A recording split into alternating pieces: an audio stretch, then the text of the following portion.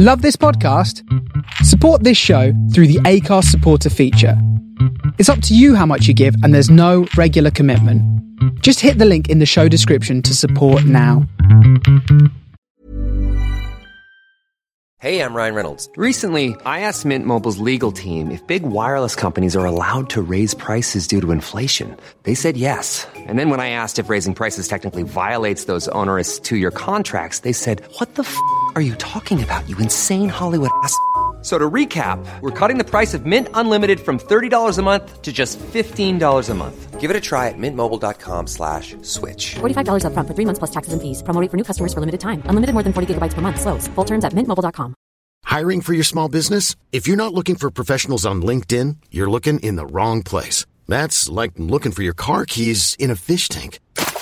LinkedIn helps you hire professionals you can't find anywhere else, even those who aren't actively searching for a new job but might be open to the perfect role. In a given month, over 70% of LinkedIn users don't even visit other leading job sites. So start looking in the right place. With LinkedIn, you can hire professionals like a professional. Post your free job on linkedin.com/achieve today.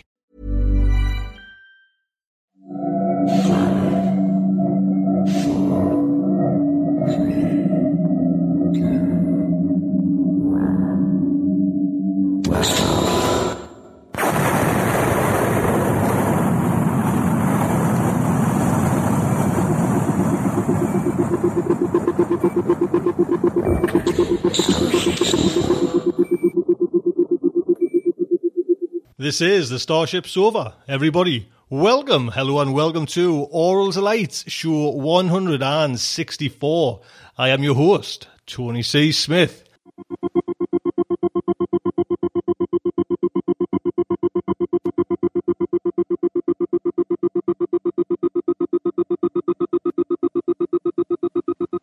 Hello everyone, I hope everyone's in for a fine show. We have, big guns playing today. We have none other than a Tad Williams short story coming up today. Give you a little heads up what's in today's show. Fact article, Mr. JJ Campanella hits you with November news on science.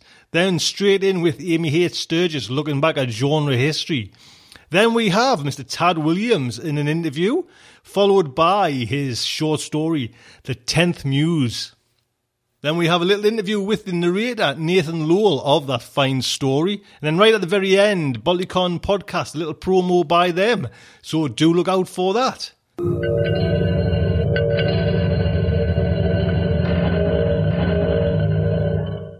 Before we go any further, do have a look at this month's art. It is by Skeet. Yes, he's back on the colouring in pens and the sticky paper and glue and everything. Skeet, what a wonderful art. And I'm not going to tell you about it. Please, I want you to go over there and see if you can spot it. The little homage to one of my little kind of franchise out there. Please, thank you so much, Skeet. It's lovely, honestly, amazing. Thank you so much for doing this and getting back on the artwork. If anyone wants to go over to Skeet's site, I'll put a link on the Skeet site. Do pop over there. Remember, Skeet was the master of the two covers, Volume 1 and Volume 2, so we've got Skeet to thank for them as well. Skeet, you're a star, sir. Look after yourself. Let's kick straight off with Mr. JJ Campanella. Greetings and salutations, ladies and gentlemen. Welcome to this November 2010 Science News Update. I'm your host for this evening's scientific reporting endeavors, Jim Campanella. Let's just get started. The first story is an update already on the exoplanet story I told about last month. You may remember how I mentioned that no habitable exoplanets had yet been found, and I thought that I waxed quite eloquent on why that was such a worry to astronomers and biologists. Well, there was a report, and then a repudiation of that report, all in the last month or so, that a habitable planet had been found. If that sounds confusing to you, I suspect it is no less confusing to the astronomers. Let me explain. In late September, about the time that I was recording my October Science News, an experienced group of U.S. astronomers made headlines with news of the first extrasolar planet likely to be hospitable to life. The planet lay at a distance from its parent star at which water could be liquid. The report was in the Astrophysical Journal and was written by Dr. Paul Butler of the Carnegie Institution for Science and his colleagues. Butler was quote-unquote thrilled because it only took 15 years to find a habitable planet. Butler also said in a press conference, quote, "Over the next 10 years, I would be shocked if there weren't many dozens of these things," unquote. Butler's planet was one of 6 known to be orbiting the red dwarf Gliese 581, the current record holder for most planets orbiting a star other than the Sun. Well, as the poor schmucks who invented cold fusion will tell you, if no other scientist can reproduce your work, then it becomes worthless and meaningless instantly. A Swiss team of veteran planet hunters has now cast some doubt on Butler's finding. Less than 2 weeks after Butler's paper was published, Dr. Francesco Pepe of the Geneva Observatory in Switzerland announced at the Extrasolar Planet meeting in Torino, Italy, that a combination of old and new data acquired by his team showed no sign of that planet that Butler's group had dubbed Gliese 581G. Pepe said, "If a signal corresponding to the announced Gliese 581G planet was present in our data, we should have been able to detect it."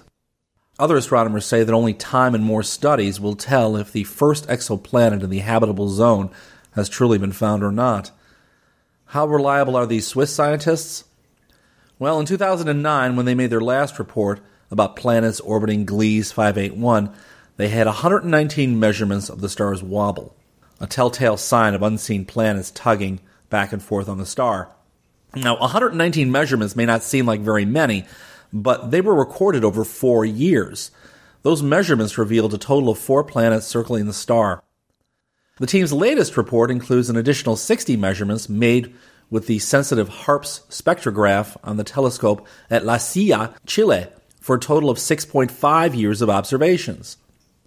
From these data, we can easily recover the 4 previously announced planets, says Pepe. However, we do not see any evidence of a 5th planet in an orbit of 37 days.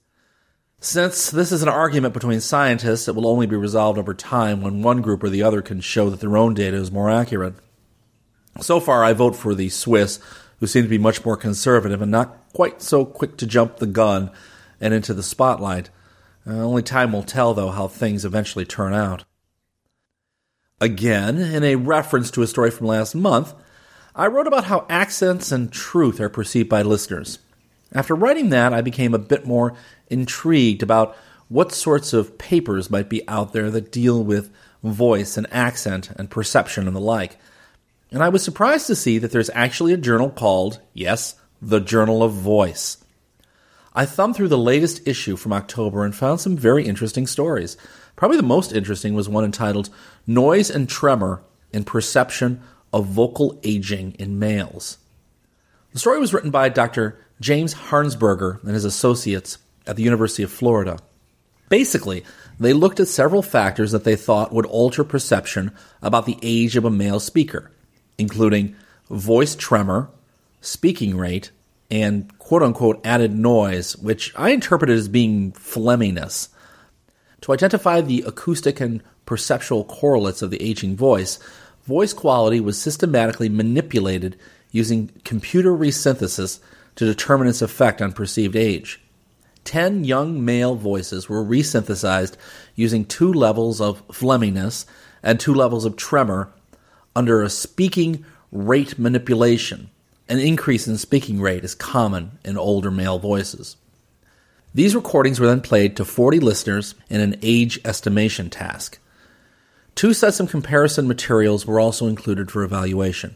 The unmanipulated samples from a 150 voice database of young, middle-aged, and old voices, and disordered voice samples representing natural manifestations of the voice qualities of interest. Why do the authors think that it's important how we identify voices? Let them tell you themselves. Here is the opening paragraph from the paper. Quote, "Speaker age is an attribute of the speech signal that is conveyed simultaneously with the signal's linguistic content along with many other indexable properties of speech, such as a speaker's emotional state, health, stress level, and dialect, to name a few. It is an aspect of the speech signal that is easily identified by listeners and may, like other indexable properties, influence the perception of linguistic information, particularly in more degraded listening environments. Finally, speaker age is certainly a confounding factor in the analysis of pathological voices. with subsequent consequences for the assessment and treatment of voice disorders." Unquote. Okay, that's a bit much.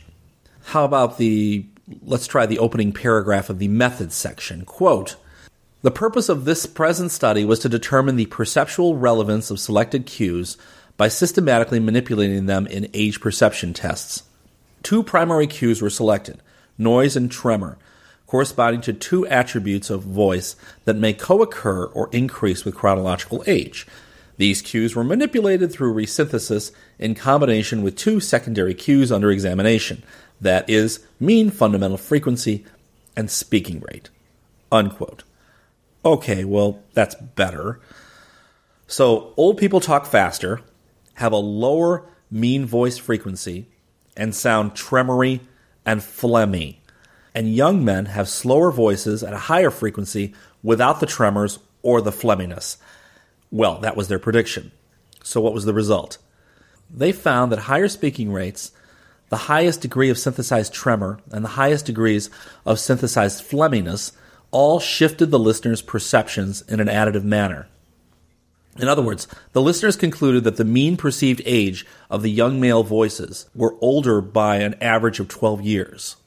So someone who was 30 would have been perceived on average as being 42. Some listeners went way beyond the 12-year average and gauged individual voices as being shifted by at least a generation, up to 25 years older. So a normal male voice at 30 would be judged as being in their mid-50s. When the researchers altered the fundamental frequency of the voices and shifted it downward, there was no statistical effect on the perceived age of the speaker. They concluded that voice quality, both tremor and phlegminess, and speaking rate are all perceptually relevant cues of determining age in male voices. I don't know of any practical applications for this knowledge, except for psychologists or for anybody who's an actor or a narrator. These cues are actually rather good things to know. They can make a voice portrayal of someone who is older much more believable and accurate. So all of you who are Starship Sofa narrators out there, take note. I certainly will be doing so for my future narration duties. The next story gave me a bit of a shiver because my own website, Uvula Audio, has been podcasting the narration of At the Mountains of Madness for the last few weeks. And by the way, Craig Nickerson, our narrator on that novel, does a fantastic job, and I recommend it highly to anyone who likes H.P. Lovecraft. Just follow the website link here on the sofa that accompanies my name and go over to the adult bookstream area.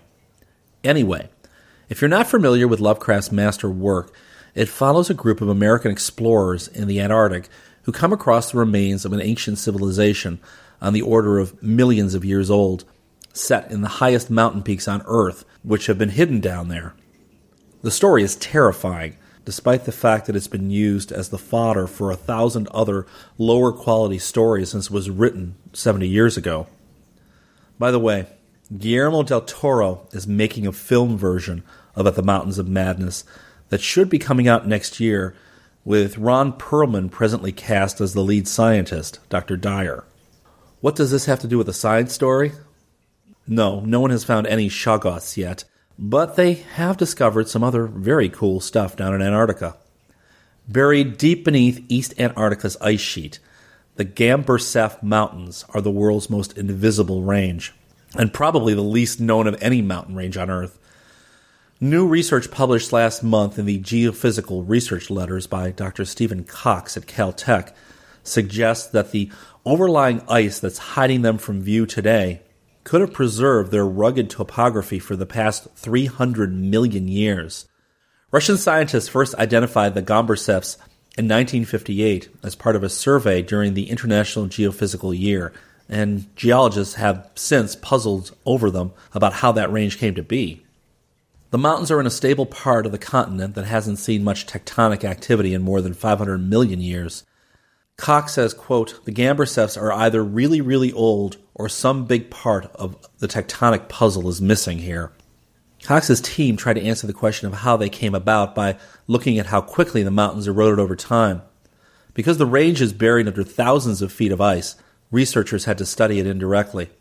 Cox's team did this by probing mineral grains at the bottom of Pride's Bay in East Antarctica, where pieces of rock that washed off the Gambursafts ended up.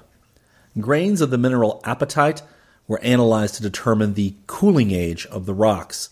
That told how fast the mountains actually eroded. Cox's team analyzed the apatite in two ways: the amounts of uranium, thorium, and helium it contained, and the number of quote-unquote fission tracks left by decaying uranium. They used all that to build a cooling history of the Gambersefts. The team concluded that over the past 250 million years, mountains inlet of Pride's Bay eroded just 2 to 5 kilometers.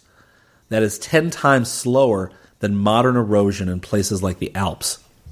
Earlier studies had suggested slow Antarctic erosion over the past 118 million years, but this new study goes back even further in time and supports the idea that the Gambersefts are really ancient.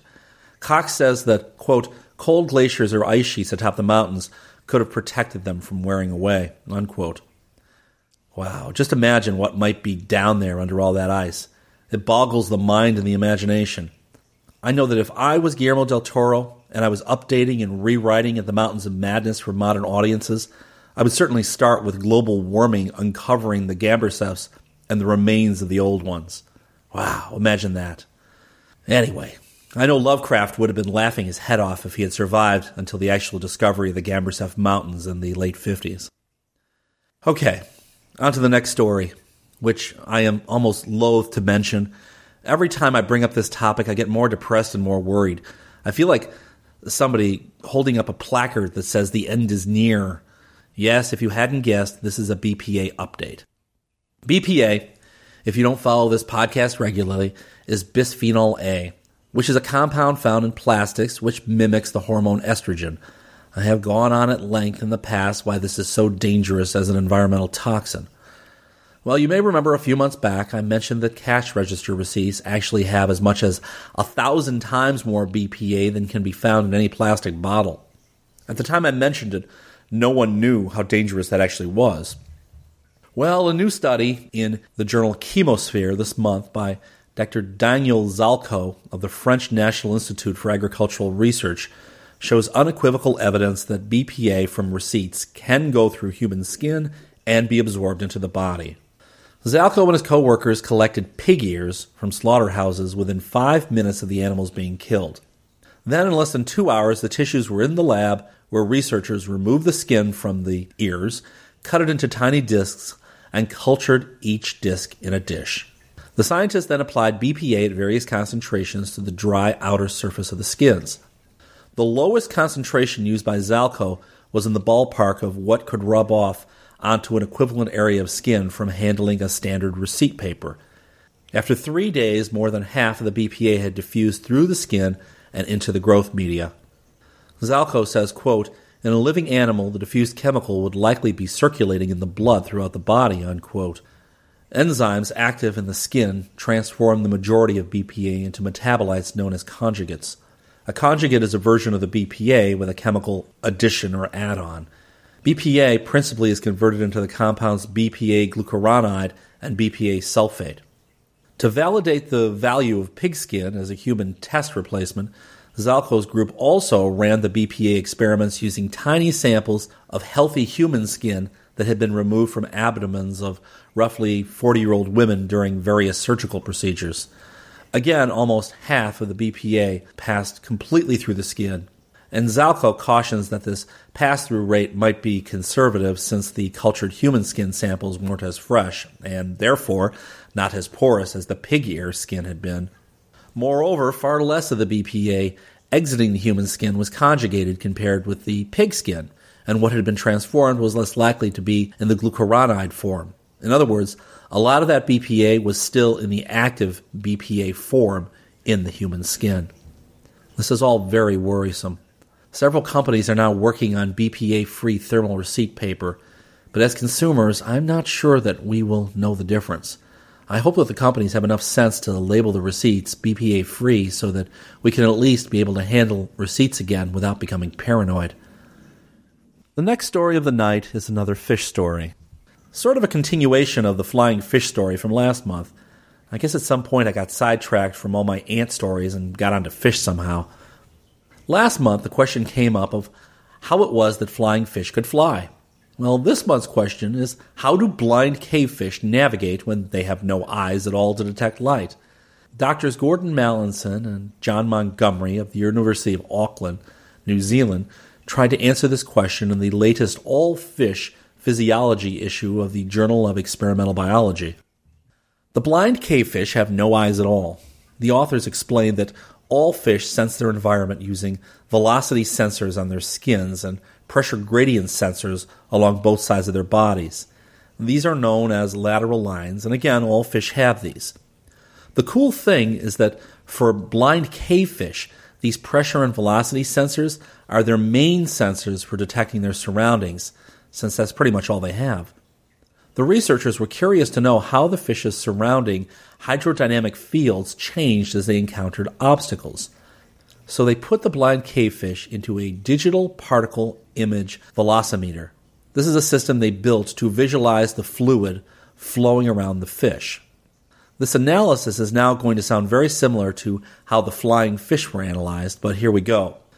They released the blind cavefish, ranging in size from 40 to 60 millimeters, into this velocimetry system, and then they shined a plane of laser light into the tank and filmed the water swirling as the fish swam through the laser plane. Following the fish as it paralleled a wall as it swam was easy. Quote, they follow surfaces, so if you have a square tank, they just keep going around and around the outside, unquote, according to the authors. However, recording the fluid flows as the fish approached a wall head-on was much more difficult. The scientists had to direct the fish out into quote-unquote open water by placing an obstacle in its path and forcing them to head directly into the opposite wall. They analyzed the velocity of the water flowing around the fish's nose and along its sides. Then they calculated the pressure field that the fish detects with its lateral lines. They compared the pressure field surrounding the fish in the open water with the pressure field as it approached a wall head-on to determine how the water movement changed around the fish. Montgomery said, quote, when the movement is away from a wall, there is a stagnation point. That's where the flow is coming straight into the nose of the fish. From the point of view of the fish, the flow stops and there's a very high pressure, unquote. They found that as the fish approached the wall head-on at a distance of 8 to 12 millimeters, the team detected the stagnation point widen and spread across the fish's nose. The stagnation point pushed the pressure way up around the nose of the fish, warning the fish that it needed to change course to avoid collision.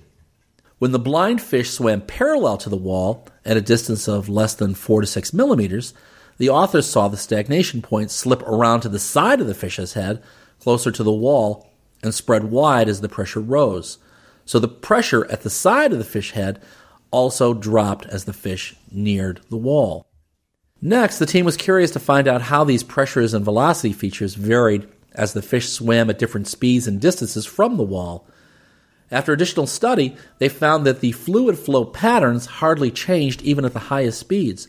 The authors said, quote, everything just scales with the velocity and the form doesn't change. If a fish is sensitive to a certain relative change, say a doubling, it will pick it up at pretty much the same distance irrespective of how fast it's swimming, unquote. In other words, speeding up does not help the fish detect more distant objects because the hydrodynamic changes in the water occur at the same distance from the obstacles regardless of their speed. Also, moving fast gives the fish less time to respond to any structure nearby. So you would expect that the blind cavefish would swim more slowly in new places, but that doesn't seem to be the case. They swim faster in unfamiliar water. Now, the question then became, why would they have such odd behavior? Well, here's one possible answer. The authors suggest that by swimming fast, the fish increases the fluid flow around their body, making the hydrodynamic signal stronger and easier to interpret in a noisy environment. They also suspect that the fish probably keep close track of the location of the stagnation point and other flow features on the surface of their bodies.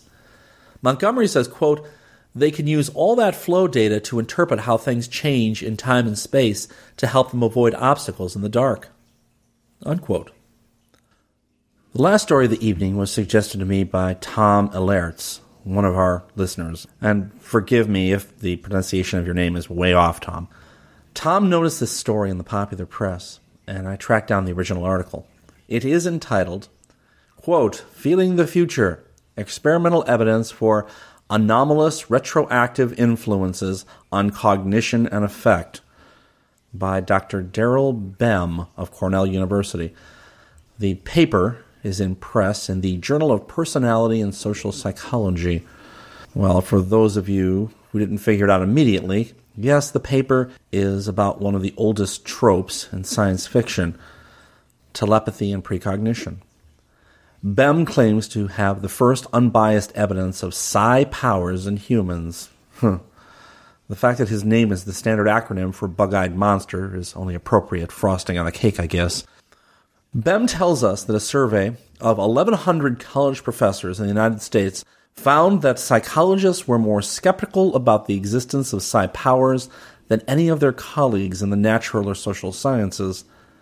34% of psychologists in the sample declared psi to be impossible, a view expressed by only 2% of all other respondents, which, by the way, I find just absolutely an amazing statistic. Bem tries to be as unbiased in his presentation as possible, pointing out the two major stumbling blocks for psi researchers. He points out that they are, quote, empirical and theoretical. The empirical challenge is to provide well-controlled demonstrations of psi that can be replicated by independent investigators. Bem tells us that that is the major goal of his article. The theoretical challenge, on the other hand, is to find an explanatory theory for the alleged phenomenon that is compatible with physical and biological principles. So what does Bem report in this study? He did 9 experiments involving 1,000 participants, and he tested, quote, retroactive influences by time-reversing well-established psychological effects so that individuals' responses were obtained before the putatively causal stimulus events occurred, unquote.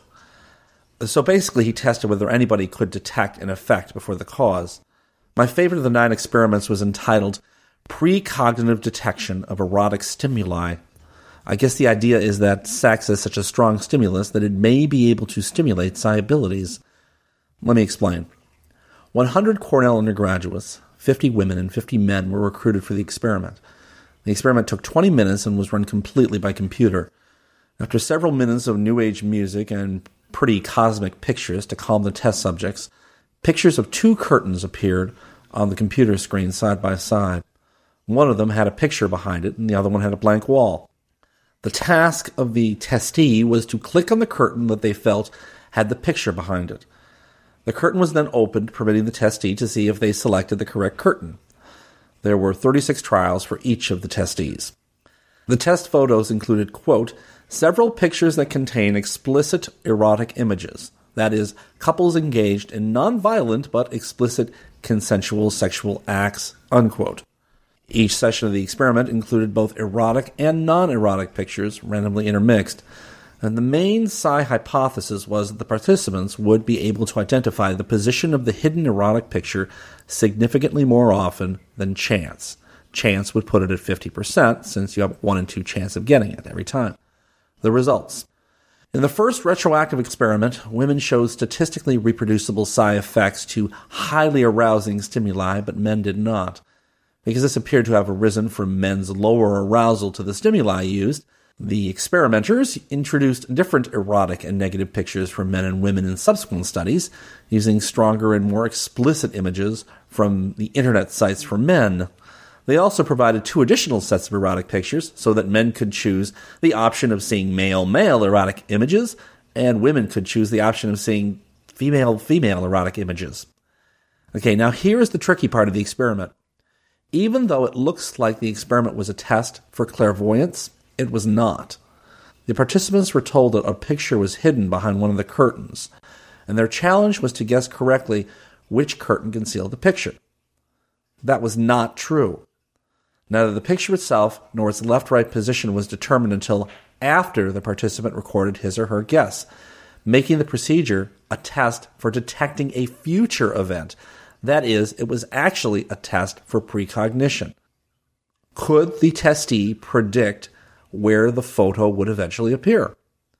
Across all 100 sessions that were performed, participants correctly identified the future position of the erotic pictures significantly more frequently than the 50% hit rate expected by Chance. That is, it was a hit rate of 53.1%.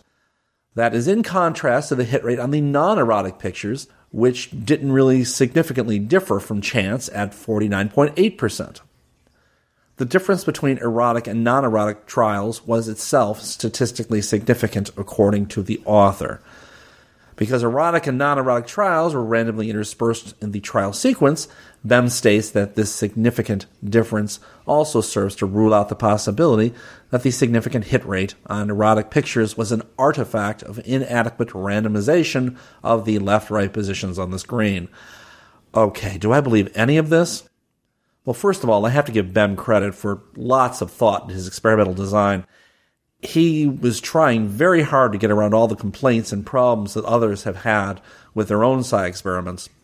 And okay, based strictly on statistics, he is seeing an effect, but it just seems to me to be barely above the level of pure chance at the 50% level. I am not convinced, at least partly because the statistics barely support his point of view. They suggest that there is barely an effect. Also, Bem goes on later in the article to do a bunch of hand-waving about quantum physics that suggests that he has an explanation for psi effects, but he doesn't really. In fact, his theories are so weak that he invokes the specter of science history. He says that there have been plenty of times in history when a scientific phenomenon was observed long before its explanation, and that psi phenomenon is just another example. I beg to differ. The big difference is, with all those other phenomena, they could be reproduced by any scientist, anywhere in the world, with the proper know-how and equipment. And until I see that with Bem's experiments, then I will very much doubt his outcome. Although it would be very cool, I have my doubts as to whether any of Bem's work will ever fall into that category of clearly reproducible phenomenon. Well, that's all from me for now. As always, take care. Get that phlegminess out of your voice, unless you want to sound like your dad, and I hope I've inspired some of you. Until next time, this is Jim Campanella.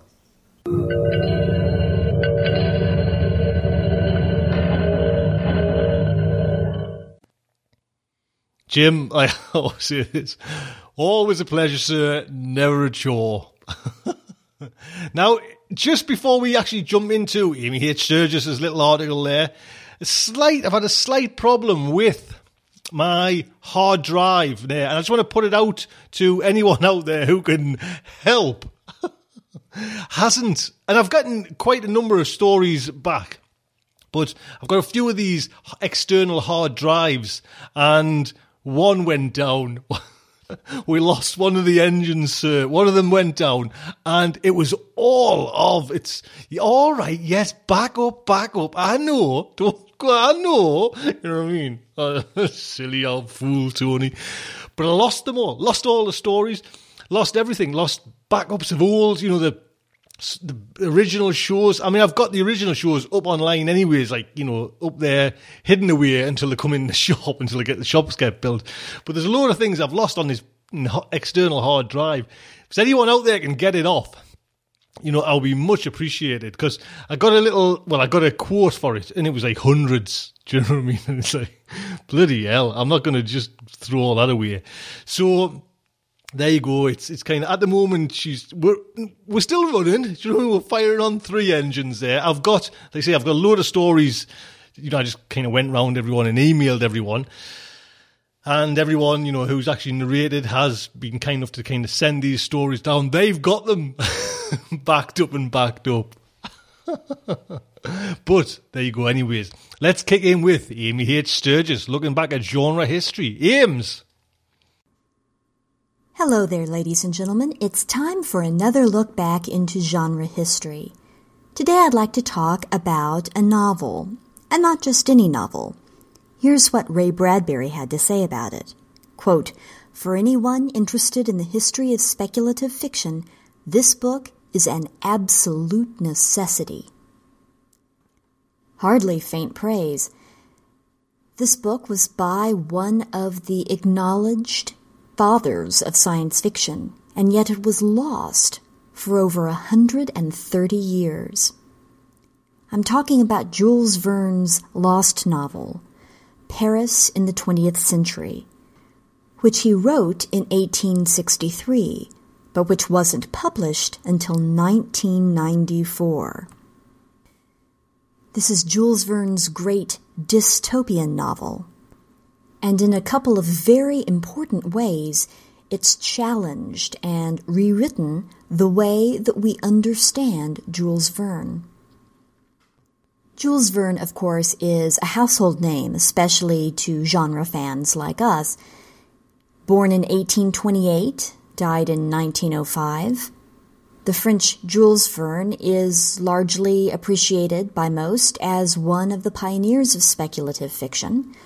His scientific romances, such as A Journey to the Center of the Earth in 1864, From the Earth to the Moon in 1865, 20,000 Leagues Under the Sea in 1869-1870, Around the World in 80 Days in 1873, and The Mysterious Island in 1875, have really sealed his legacy. And of course, the prevalence and popularity of steampunk today means that Jules Verne has an ever-widening circle of admirers and appreciators. You would think, with all of the popular and scholarly attention that Verne has received, that there's really nothing new under the sun that we could talk about or discover regarding Verne. But that is not the case, as Paris in the 20th Century proves. So let's go back to 1863. Jules Verne had published his first novel, 5 Weeks in a Balloon, which met with instant and enthusiastic success. It also established Verne's trademark, the optimistic story of technological progress and the great adventures that would follow from it.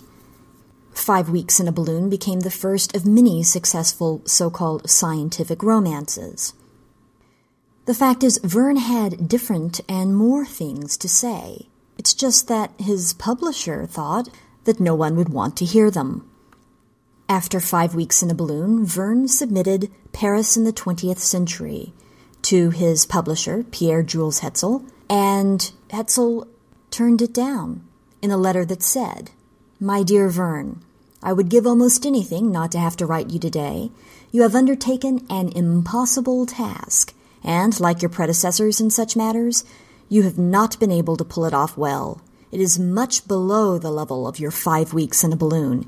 If you were to reread it 1 year from now, you would surely agree with me. It is tabloidish, and the topic is ill chosen. I was not expecting perfection. To repeat, I knew that you were attempting the impossible, but I was hoping for something better." Ouch! And so, instead of getting Paris in the 20th Century, readers next received from Jules Verne A Journey to the Center of the Earth in 1864. Paris in the 20th Century languished until 1994, when it was published in French, and 1996, when it was translated into English. The Jules Verne reflected in Paris in the 20th Century is not quite so optimistic about what technological progress means. First off, the Paris of 1960 that he describes would be instantly recognizable to us as the world that we inhabit today. A commercial world of commuters in gasoline-powered cars. A world in which multinational corporations don't even really try to hide the fact that they're pretty much running things behind the scenes, and sometimes in front of the scenes. And to keep in touch across the world, they use a machine that looks quite a bit like a fax. This is a world in which the cavalry warfare of Jules Verne's time is unthinkable because of the incredible sophistication of tactical military weapons that take the place of the rank-and-file soldier. The tale begins on August 13th, 1960, in Paris. The Corporation of Instructional Credit is holding what amounts to a graduation ceremony, and young Michel Jérôme Dufresnoy is one of the graduates. a literature major who wants to write poetry and plays. When he goes to receive his diploma, however, he's heckled by the crowd. The reader realizes what an outsider Michel is, because in Jules Verne's futuristic world, industrialism and technology has not freed humans, it's made them sterile, uninspired, pragmatic to a fault. Everything must be useful, including people, and to the career-minded Parisians of 1960, literature in no way is useful.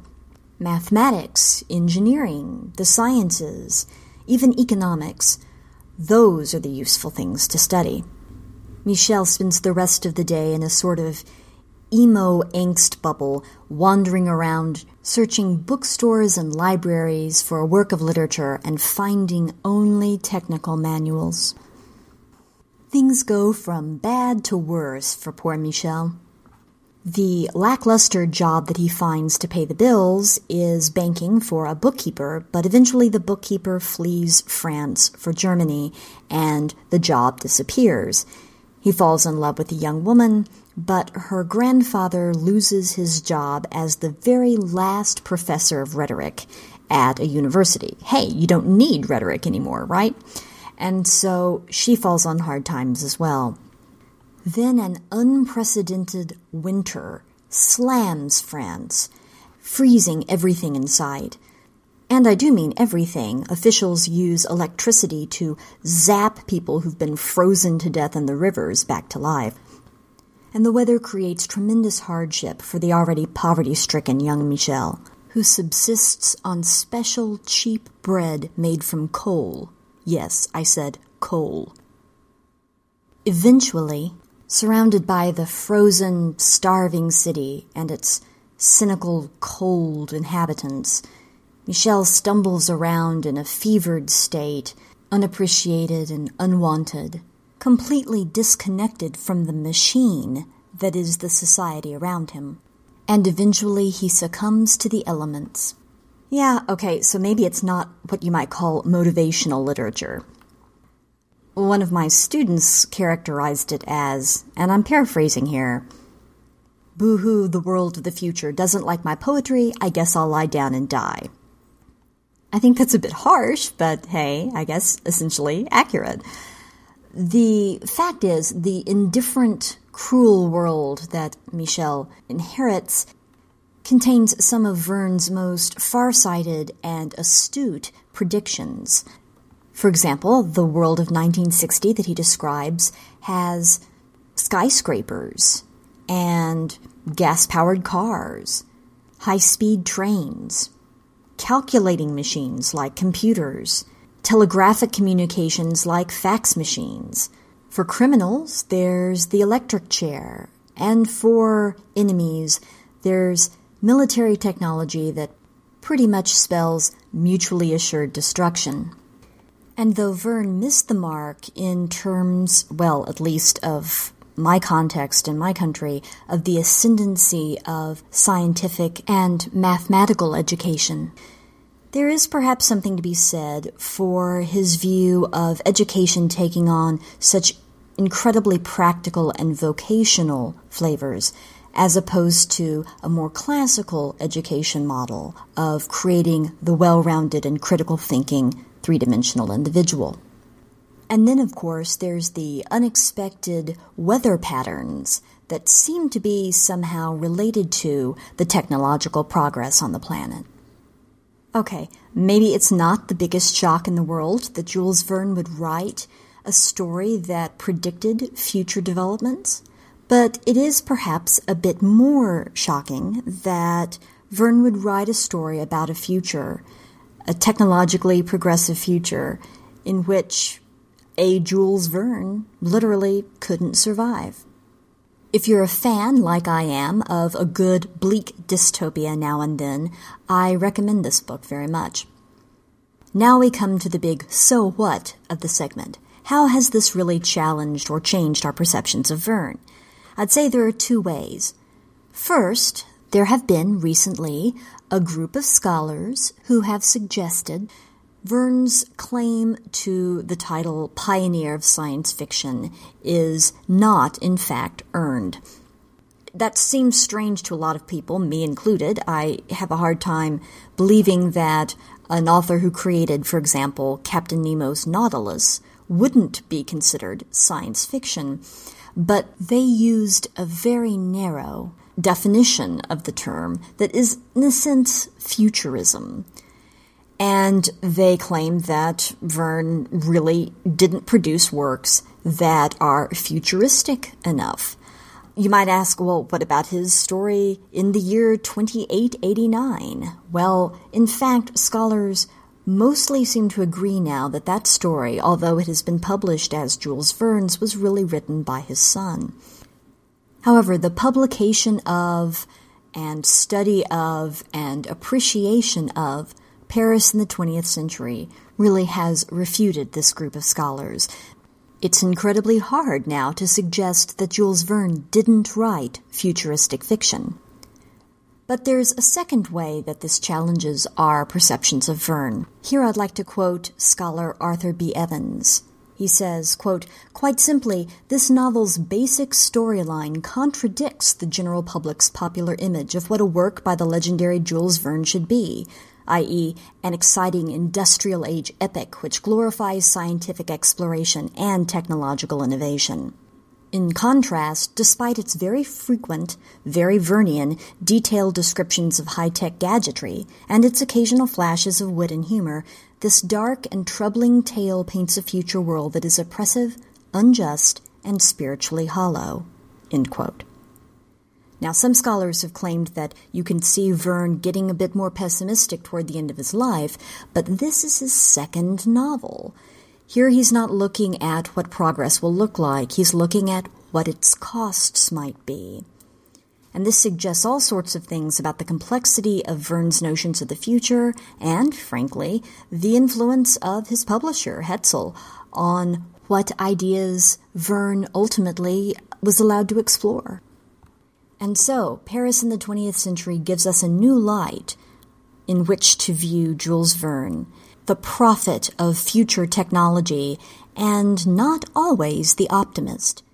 And it also gives us a new lens through which to view our own world, and see how it measures up to Verne's hopes and Verne's fears. I hope you've enjoyed this, and I look forward to soon looking back with you once more into genre history.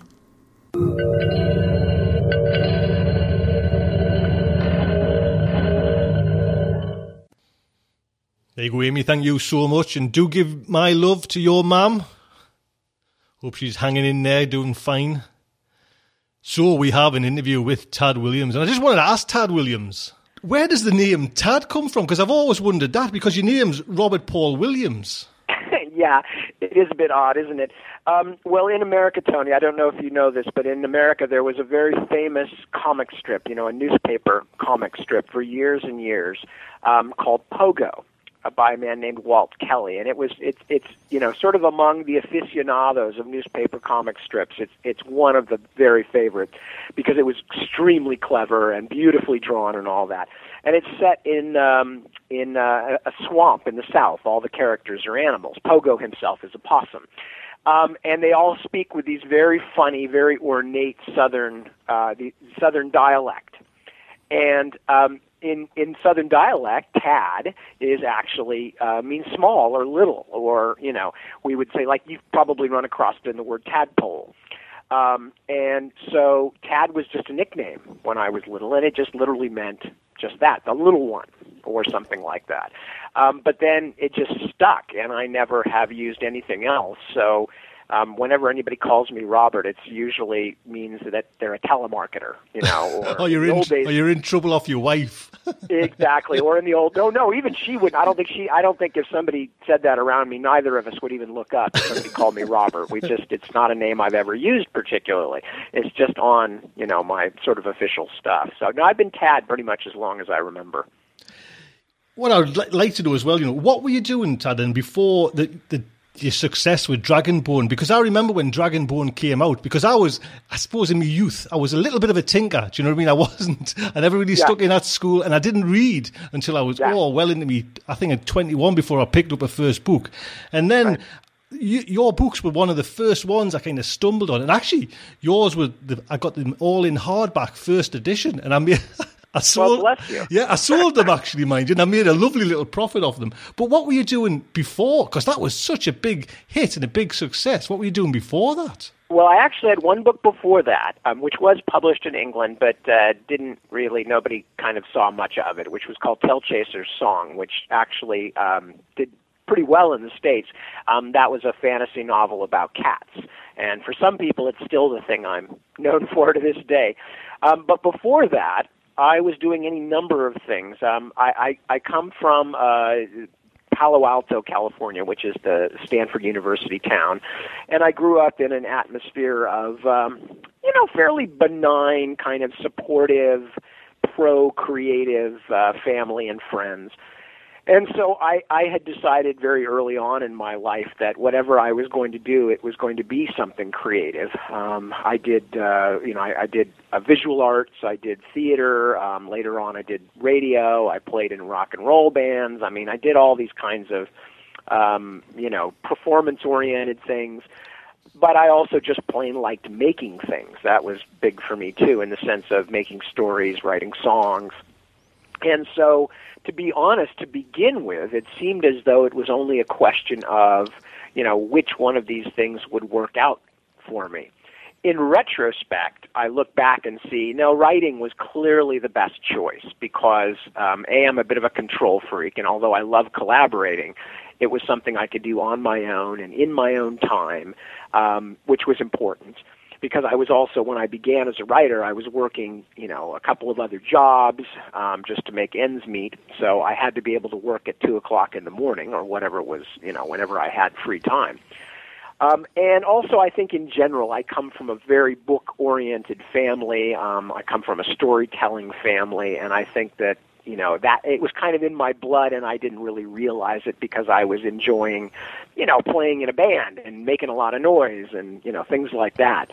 But now I look back and writing seems kind of like an obvious path. What I find fascinating as well is, you had Memory and Sorrow, that series out. Right. And most people would think, stick to what you know or stick to what you've, the success. then you go totally left of centre and write like a fantastic Otherland, a great series there, but science fiction. Thank you, Tony. You're not the only person who would have said stick to what you know. Some of my publishers felt the same way, because of course, in our field, as in many fields these days, it's smarter to do the same from a purely economic point of view. It's smarter to do the same thing over and over and over again to develop your. In the present day terminology, to develop your brand, to be very, very known. To be like Dick Francis. Nobody has any question about what Dick Francis does. Either you don't know him at all, or you know him and you go, oh, the guy who writes the horse racing mysteries, Everybody knows that. Whereas I've always felt like I kind of have to love what I'm doing, and therefore I have to sort of jump around a bit and try whatever story is now inside me wanting to be written. But as a result, you probably you gain something, you lose something. I gained a lot from being able to do what I wanted and being able to do different kinds of things. You mentioned the Otherland books. In the long run, also, those have introduced people to my work that wouldn't have known it otherwise, especially in places like Europe where, that I was in one kind of a category and then the Otherland books came out and were mainstream and, now they're doing a big role-playing, MMORPG based on Otherland, and they did a huge radio play in Germany. And, there's different things have come because of them, but certainly at the time, it's made people a little nervous in the publishing end of things that I was jumping around that way. It does feel like you always want to or strive to create like these whole new universes. Is this a restless writer inside you as well, or is it just fun to move on and just totally create something new? It's definitely both. I mean, there's no question there's a restlessness in the sense that I've always been a writer who needs to be really engaged with my material to do my best work. I mean, I think most writers are that way, but I certainly am. I need to feel like this is the story I have to write. And but also, no, you're absolutely right. There's one of the things about being a writer is a bit like being an entrepreneur in a sense, in that there's the whole startup phase of things, which has all of its own joys, and then there's sort of like the day-to-day thing of actually doing the project, which is sort of like running the business, And as much as you love it, for me anyway, the starting up is by far the most fun because it's the most free. You haven't committed to anything. You're just literally playing with ideas. It's glorious. You walk around inventing entire cultures in your head and then throwing them out, and saying, well, what if I did this? What if I turned all these expectations completely upside down or just pushed them off sideways here? And it's wonderful fun. So one of the frustrations occasionally with a really long stories is how long you have to wait between those projects. And if I had to keep coming back to the same worlds over and over again instead of getting to invent new things, I think I would feel like I was missing one of the most pleasurable parts of the experience. Would you say then, just with your writing like that, is that something that you take in the home as well? Are you a bit of a restless person in the home? Or are you like a total home bird where you like to stay in one place, and not really travel around? I'm smiling while you're saying this because it's rather interesting. My wife, Deborah, who is also a longtime professional in the science fiction and fantasy field, and is much more that person in our family. She's the one who has to constantly have stuff to do. She gets restless in that sense in a way that I don't. I'm kind of more. As long as I have a project to work on in my head, that's really all I need, and I can be pretty much anywhere, and with my family and my loved ones, obviously. But, that's really kind of the most important thing for me, and writing itself is it's my meditation, the process of having the ideas and working them through and trying to, balance all these complicated interactions in a way that, okay, well, I'll move that around. It's just this very complicated kind of fourth-dimensional puzzle solving, and I love that. And I could do that to the exclusion of everything else, really, almost. Well, you then come out with, and I think this is probably, I do like, the Dragonborn. They was kind of my favourites if I was going to pick one. But then you have War of the Flowers came out, and I just loved that. You had fairy politics and all sorts kicking in. But I was looking online, and I was reading one review where it's saying, it missed the critical acclaim that it should have, was rightly deserved. Did that upset you a little bit that maybe this one didn't get, because it was a cracking story, but it didn't get the critical acclaim? Or does that not even bother you in the slightest, as long as you get the story out and everything works that way? Well, that's a good question, Tony, because there's actually three different kinds of things that are going on in terms of how at least how I view my career. Because here we're talking not just about individual projects, but we're talking about how it fits into one's career. Because I've been doing this now for 25 years or whatever. And, one of the things, and in most ways, the most important thing is how one feels about the story, how you feel about how you did with the story. Did I do a good job? Did I do what I substantially achieve what I wanted to? That's one thing. Second thing is, what you're talking about, which is kind of like critical reception, the sort of, acknowledged people in the field who say, this is good, this is not, this is great, this is mediocre. So there's that part of it. And then, to be honest, and you will understand this as a journalist, then there's that always present thing of, can I pay my mortgage, or my rent, or feed my kids, or my car payment, whatever it might be. And as you go through a career, these things shift around in terms of importance. And once you've gotten published, that's always the first. I just want to get published. And then at first, it's all about I want my peers and I want to be respected. And then later on, it's also like, oh my God, I now I have to make a living off of this stuff. So, it's no longer just like, hey, anything that happens is great. No, you also have to sell a certain amount of books, and those interactions begin in the process. And then all through the thing for most of us is just the fact of, was I happy with what I did? Did I do a good job? And I think with something like War of the Flowers, I was very happy with the book. I wanted to write it. It had a lot of resonance for me personally, and I really enjoyed writing it, and I felt that I did what I wanted to do. So in that sense, I was very happy. To the extent that it didn't get as much attention or sell as many copies as the others, of course, that can be slightly disappointing. And I would be lying if I said those weren't factors and that I didn't have reactions.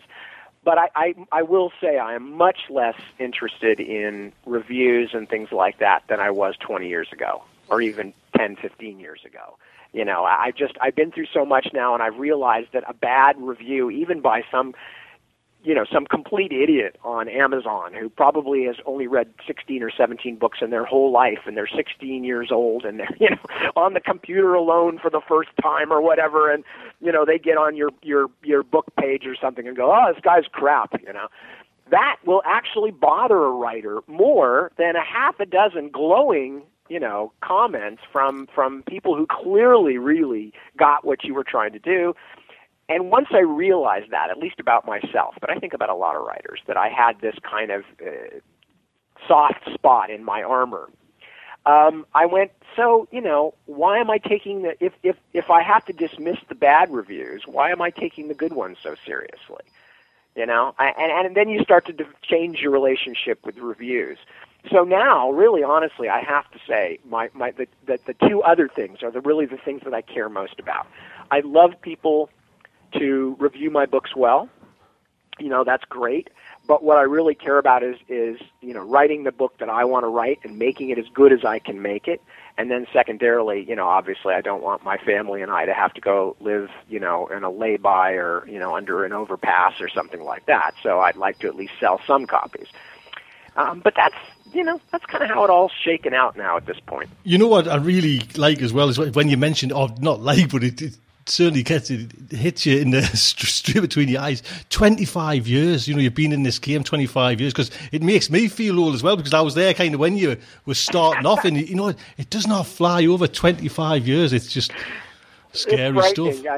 I run into, I'd go out to do book signings or something, and I have people come up to me with their kids, and their kids are like as old as mine, and because we had ours a bit late, and they'll say things to me like, I remember, when I first saw Tell Chaser Song, and I was in 3rd grade, and I told my mom, buy me that book, and I'll just look at these 30-something-year-old people and go, thanks, shut up.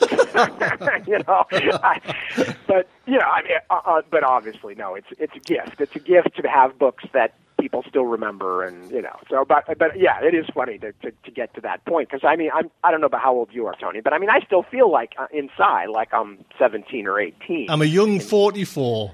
Yeah, well, there you go, and I'm a not so old, past 50 at this point, but we all still feel like the same way, but apparently the rest of the world doesn't agree with us, and it grows up everybody else too, including people much younger than us, which seems very unfair. You mentioned there what I picked up on as well, that anyone now can kind of go on and see Amazon onto your page and write like a really negative review.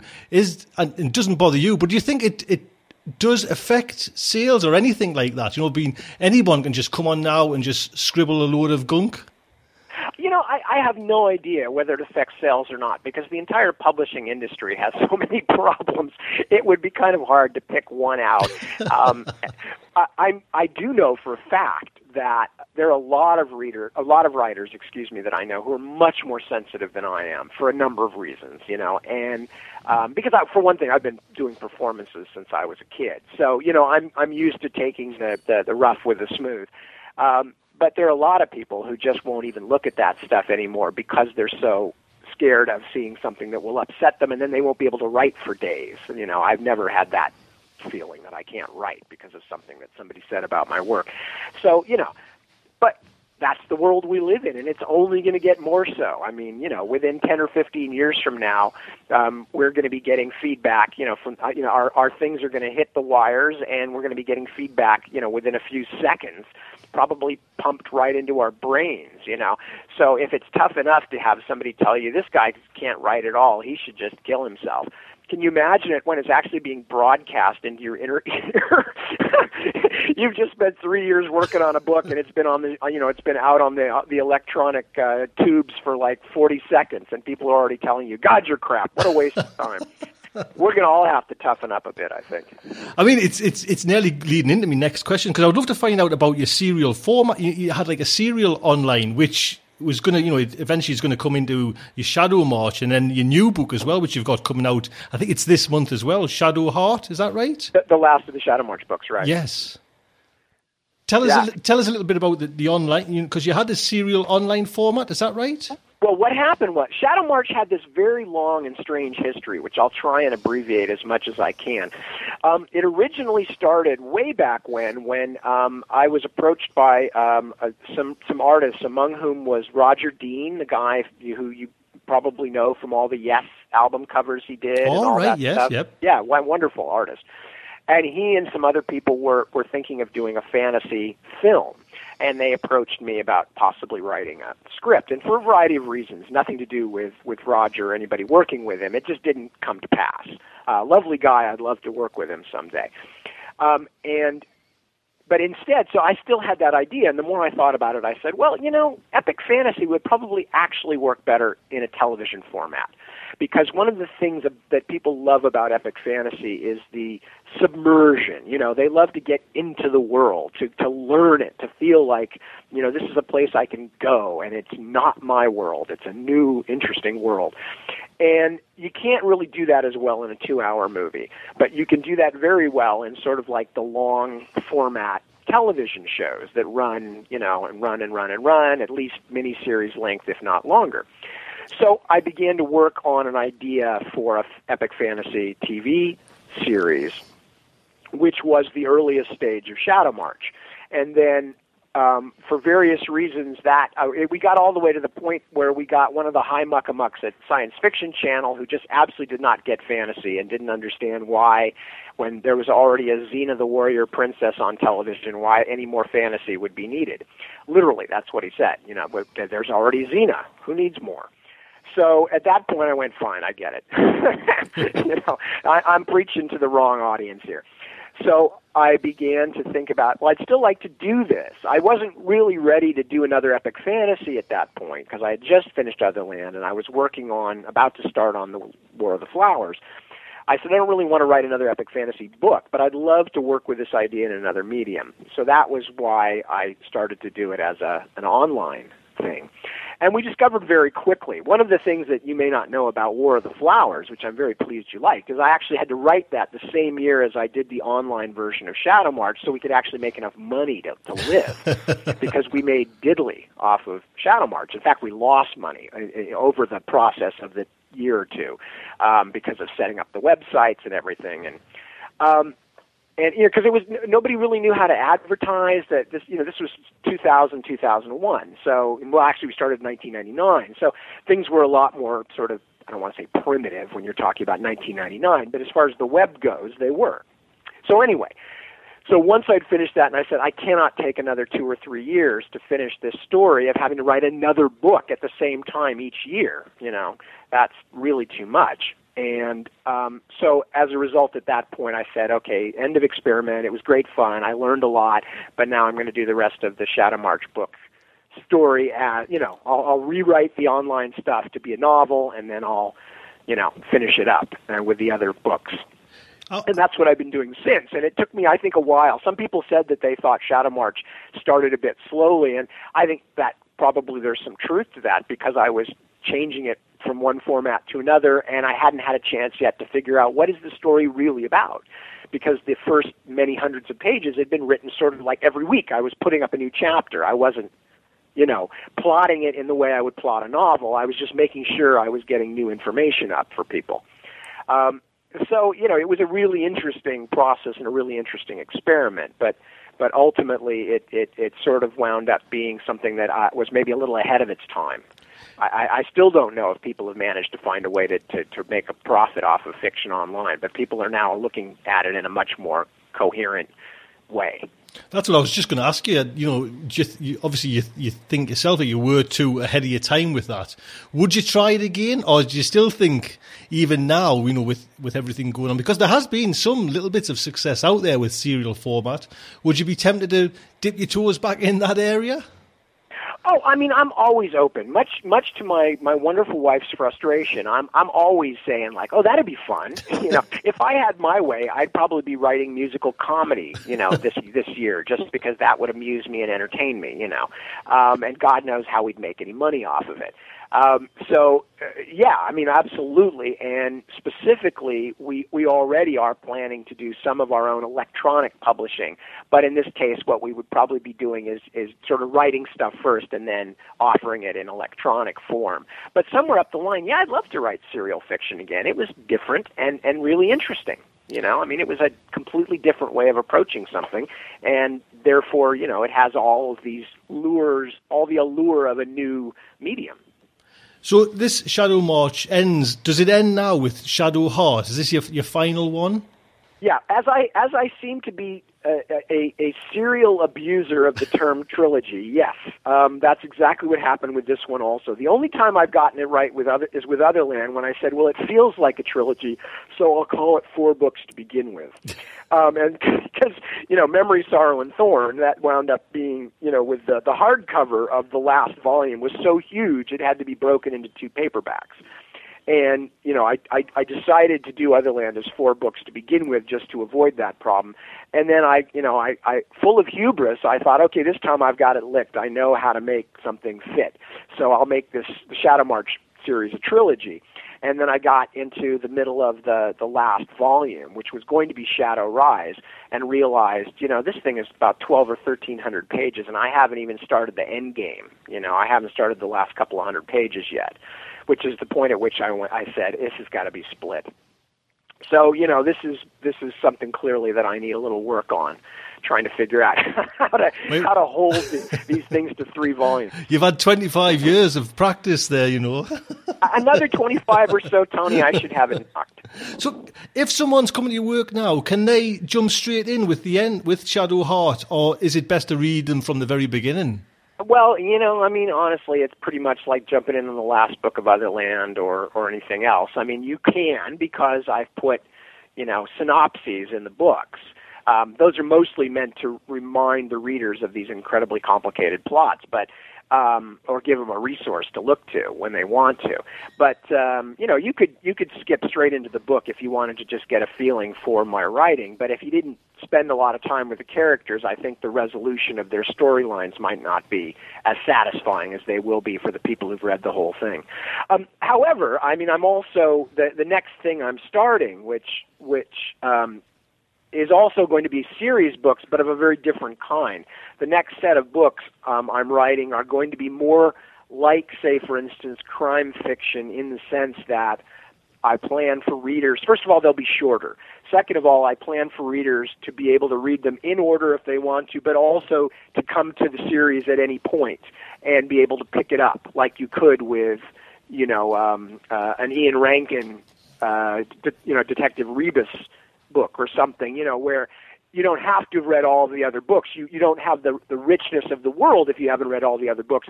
But as a storer, you can pick it up and enjoy the heck out of his character and his writing in that one book without feeling like, oh, I'm jumping into a story partway through. And so I intend to do that with the next set of books. Is this going to be the Bobby Dollar books, is it?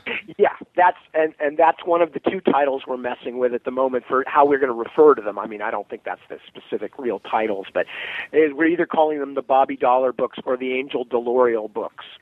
Because they're one and the same. That's the same character in his 2 different incarnations. He's what I would call a heavenly sort of mid-level functionary, He's an angel of sorts, but he's an earthbound angel who acts as an advocate for the dead, and he's part of this. The Earth itself is very much like Berlin during the Cold War. It's, where the people from both sides meet and have very limited powers, but there's also a great deal of maneuvering going on. And of course, it's the Cold War between heaven and hell. And what happens to him and what makes his story significant is he winds up in the middle between both sides, as is kind of the case with, this is kind of maybe a little bit like espionage fiction. He kind of winds up in the no man's land between the two sides and trying to solve, the mysteries that happen to him that, in the best fictional fashion, wind up being far bigger and more important than anybody could have guessed. And so, I'm going to write these more like crime books where you could pick up any one of them and read it without having read the others. But, of course, they will work best for people who've, seen the whole arc and watched the characters develop and the plot lines go in and out over time. Tad, you mentioned there yourself, complicated plots. What's it like for you when you're actually writing? Like you say, you've got so much going on in some of these volumes. How do you keep a track of everything? Tony, I don't really know. I mean, it's one of those things that, and I'm not trying to liken myself to some incredible, Olympic athlete or something. But I mean, it is a bit like saying, well, to a gymnast, well, how is it that you do that spin jump things? And, it's like I've been doing it for a long time. I keep it almost all in my head. It works better for me that way. As soon as I start writing things down, they start to solidify in a certain way, whereas when it's all just in my head, I can kind of play games with different ways of things happening, and it's kind of like a big fourth-dimensional, those tile puzzles where you slide one piece over to move another piece up? Well, it's like if you can imagine that happening in 3 dimensions plus with a time axis as well. I'm kind of doing that in my head all the time. So that's about as much as I can say. I mean, it's just, for some reason, that's something I feel comfortable doing, and I say that to other people, and they look at me like I'm nuts. But that's just something I particularly enjoy, and I've kind of built what I do around that a little. I like to juggle these things. I like the serendipity of having enough plot lines and characters that they begin to make things happen with unexpectedly by interacting with each other in my mind. And now you've also as well, and I think this is going on at this moment, isn't it? You're writing Ordinary Farm with your wife, Deborah, as well? Yes. Yeah, that's right. We're on the second of the Ordinary Farm books, which is almost finished. I was going to ask you, what is that like to write with someone? And then how is it to write it with your wife? Because now, am I right in thinking your wife's also, your business manager as well? Yes, and Deborah and I actually, we met in the first place. Deborah, as I think I've mentioned, is a long time publishing person. So she started 2 different science fiction lists in England with her boss, Anthony Cheetham. And she's, had a long history in the field. She's always been interested in writing herself and has written herself. So in that sense, it's kind of a natural fit. She's also, a very early supporter of mine before we had any personal relationship. She was the one who found and sort of broke the Dragonbone chair in England, which was sort of the making of me in the UK market. So, because as I mentioned, my previous book had kind of largely disappeared quite quickly. So it in one sense, it's a gas. It's great because both of us love this stuff so much, and it's been so much fun working on it and talking about it and planning things and all that. On the other hand, it's also difficult, and one of the reasons it's difficult is because I am a perfectionist. And, I don't put out that many books, and I have some very set ideas about what I want to have go out under my name. And Deborah has had to put up with, being the more flexible of the 2 people in that process. And I think at times it's been, rather difficult. What the verdict on the process is in the long run still remains to be seen. But it's been full of joy and heartache, both. But I can't say enough about the fact that she's just been really good about.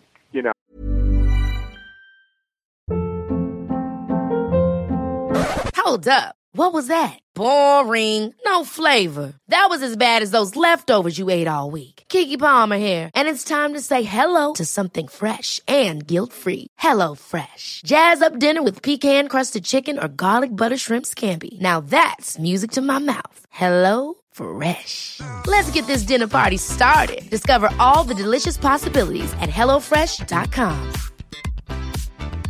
Hiring for your small business? If you're not looking for professionals on LinkedIn, you're looking in the wrong place. That's like looking for your car keys in a fish tank.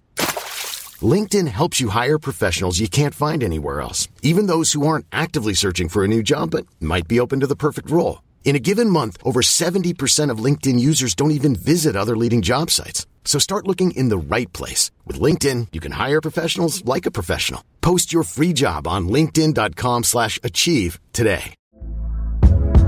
Hey there, it's Michelle Norris. I'm host of a podcast called Your Mama's Kitchen. When I travel, I'm usually looking for a way to find a taste of home when I'm not at home. And one of the things I love to do when I am at home is entertain. And Airbnb allows me to do that. When I was in California recently, I rented a house that had a great kitchen. And when we were sitting around the table, we're all thinking, we're in someone else's house. Someone could be in all of our homes as well.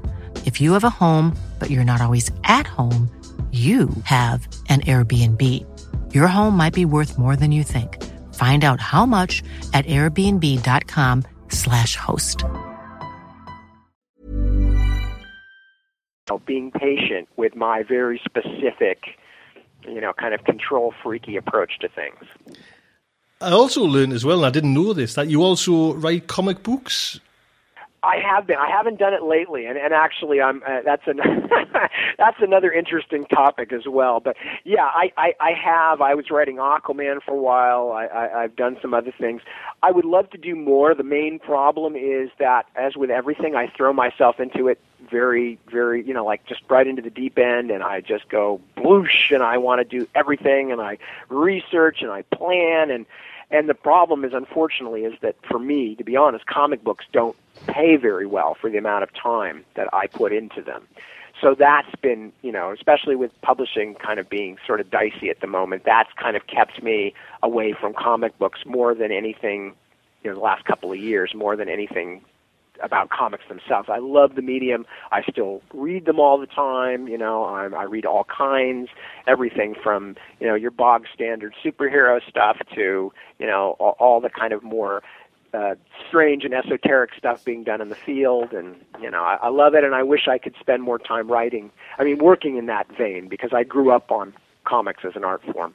It must have, because this is the same article that I read, it must have been upsetting because didn't two Mirror Worlds cancelled, because the company went out of business? That must have been upsetting for you too. Well, what's funny about that is that actually, when I first heard from the people who were putting this company together, and when they first proposed that I do something with them and told me what they were doing, I honestly said to them in a letter, I said something along the lines of, "You guys are crazy. This is never going to work." I said, "But hey, what the heck? I'm willing to do it anyway, because it'll be fun to have the freedom to invent some worlds for comic book, for comic books and stuff like that." But then the thing that happened to me was, by the time I was absolutely right, their business plan was not very good in terms of what they were trying to do. They didn't really understand the field very well, and by the time my comic was starting to be ready to come out, we already knew the company was basically over. And so, I got to write 2 issues of one of the 3 different comics that were all going to be interlinking. Just enough to sort of introduce a character and tell one short story. So it was very frustrating. But, it was also one of those things where I thought I might have 6 months to a year, and instead what I had was basically 3 days of actual believing that, that the thing I was working on might come out. So, yeah, that was a bit frustrating.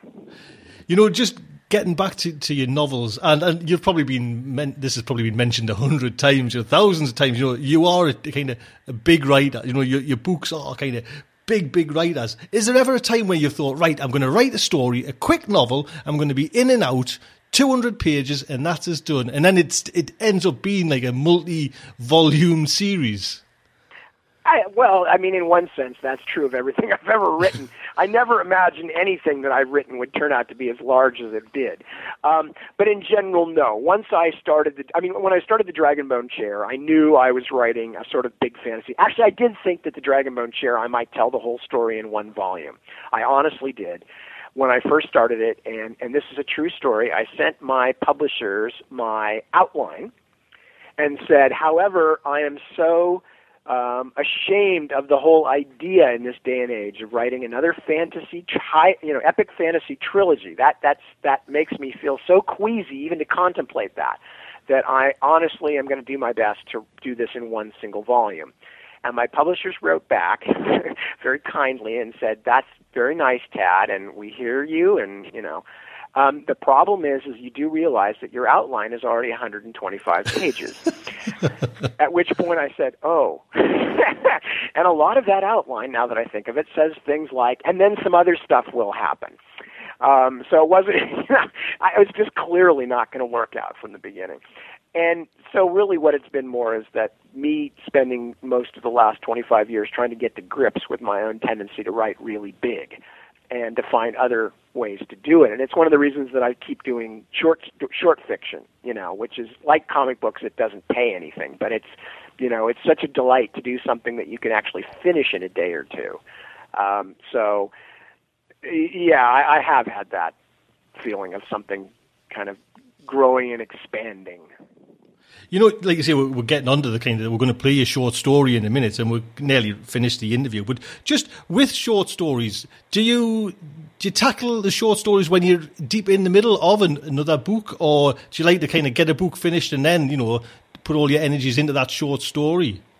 Well, honestly, the best possible result is that when short fiction or other projects come in between novels, or just at the end of one novel, so I can put them aside and go, okay, that's when I'll really concentrate on that. But because of the constantly shifting and usually late nature of my writing schedule, I don't always have that luxury, and so I've had to learn how to kind of fit that other stuff in. But it actually it's not that bad, because one of the things that I've found is that there are times, especially in big, complicated stories, when you simply can't go forward. And some people mistake this for being some kind of writer's block thing where you're, having a real problem with your writing. But in fact, it's just a process. It's just a part of a big project, or any kind of difficult or complicated type of creativity. Sometimes you just have to walk away from it and wait for your subconscious to reassemble the parts in a way that fit better, or to give you an insight that you didn't have yet but that you needed. So that for me is fine. When those things come up, I say, fine, here, I'll take, Shadowheart or whatever, and I'll put it aside for a week or 5 days or 3 days or whatever, while I'm waiting for that inspiration, and I will instead take that time to knock out this story that I had some vague little idea about that I'm supposed to turn in another month or so for such and such an anthology. So I kind of fit them in where there's space. Now, when I was planning this interview, I put a little kind of shout out on Twitter. Just says, does anybody, when I asked Tad a question, and I got a number back saying, ask him about baseball, because is baseball your sport, Tad? Is it? Yeah, well, it's certainly probably my favorite and my longest term of sports I have followed in my life. And when I was living in England, actually, it kept me sane because I've become a basketball player in my adulthood. I didn't do it as much when I was a kid. But when I was in England, I couldn't really find a good, reliable basketball game anywhere close to where I lived in Highbury. But what I did do was found a bunch of baseball, of softball, American softball, which was getting very popular in the UK and back in the early 90s. And so at one point I was in 3 different softball leagues and just having a brilliant time, and made a lot of my best friends that I made there in England playing baseball. And of course, since it's England, in the pub afterwards, which is a crucial part of any experience and virtually any social interaction in the UK. But then, of course, one of the reasons that baseball's a big deal this year is that my hometown team, my beloved San Francisco Giants, which I've been following since I was like 6 years old, have finally won their first San Francisco championship ever. They last time they won was in the early 50s when they were still in New York. So they won the World Series this year, and it was an absolutely fabulous year to be, a Giants fan. It was just an amazing season. So on that particular front, that part of my life, I could not be a happier guy. It's funny, because I had questions, ask him what club he likes, and right. is the manager, because over here it's football, or Oh, absolutely, and because Newcastle United's my team, and we're actually this year doing really good, and I was thinking, I wonder if his chairman's behind his Tad's club's support. Right. No, I would have guessed, Tony, to be honest with you, I would have guessed that you were probably a Newcastle fan. And I remember them back from when I was living in the UK, and I think they had Alan Shearer back in the day. Is that right? Yeah. That's right. And when they were one of the best teams, and of course he was one of the best players. I lived in Highbury, so obviously that I was in the midst of the Arsenal folks. But what I didn't realize when I first moved to the UK, my Deb's family are all from the Midlands. And her brother-in-law in particular, and his family, they're fierce Villa supporters. And so when I first moved to England, Chris sent me a Villa shirt, and didn't tell me that it's not like the United States. That if you walk around, the Highbury home grounds wearing a Villa shirt, you are going to attract attention. And it's not necessarily friendly. Whereas in the United States, people might razz you a little bit, and just kind of go, around here, if you were wearing a Dodgers shirt, people might just kind of go, oh, God, Dodgers fan, God, please, give me a break. But where there were actually a few moments, the one day I was stupid enough to go out in my Villa strip, there were a few moments where I actually feared for my life. So I was not real pleased with my brother-in-law. But yeah, so I understand I followed football pretty closely when I was there, and cricket. I learned cricket because I'm a sports guy, and I couldn't get American sports regularly there. This was before Sky, or at least we didn't have access to Sky. So I was taking whatever I could get. Well, Tad, honestly, it's been lovely talking to you. Thank you so much for taking the time out.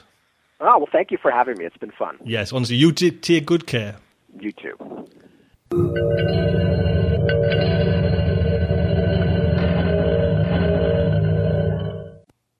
There you go. So this actual story of Tad Williams first appeared in the new space opera 2. This is edited by Gardner Dozois and Jonathan Strahan, and some great stories in there. So I'll put a link on to that book if you fancy yourself a little copy of that. This story is narrated by Nathan Lowell. And to get a flavour of Nathan as well, I've got a little interview with him coming up straight after the story. So I'll play that straight after the story. So the Starship Sofa and her Aural Delights is very proud to present The 10th Muse by Tad Williams. When I first got to know Balchescu, I didn't like him much. A snob, that's what I thought he was, and way too stuck on himself.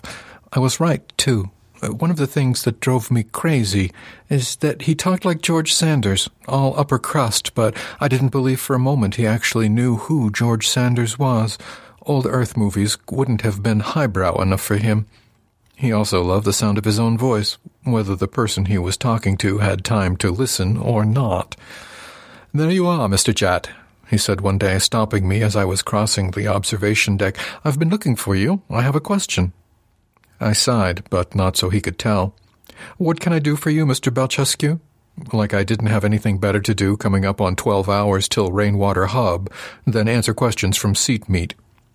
Sorry, that's what we call passengers sometimes. Bad habit. But I hate it when people think they're on some kind of a pleasure cruise and that just because I'm 4 feet tall and my voice hasn't broken yet, I'm the best choice to find them a comfy pillow or have a long chat about the business they're about to be doing planetside.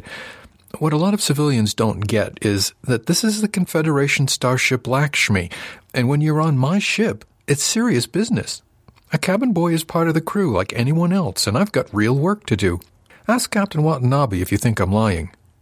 Anyway, this Balchescu was a strange sort of fellow, young and old at the same time, if you know what I mean. He had all his hair, and he wasn't too wrinkled, but his face was thin, and the rest of him wasn't much huskier.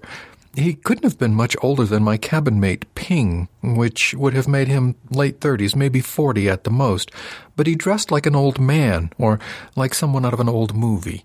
You know, those ancient films from Earth where they wear coats with patches on the elbows and loose pants and those things around their necks. Ties, right. That's how he dressed, but no tie, of course. He wasn't crazy. He just thought he was better than everyone else. Wanted you to know that even though he was some kind of language scientist, he was artistic. It wasn't just his clothes. You could also tell by the things he said, the kind of music he listened to. I'd heard it coming out of his cabin a couple of times.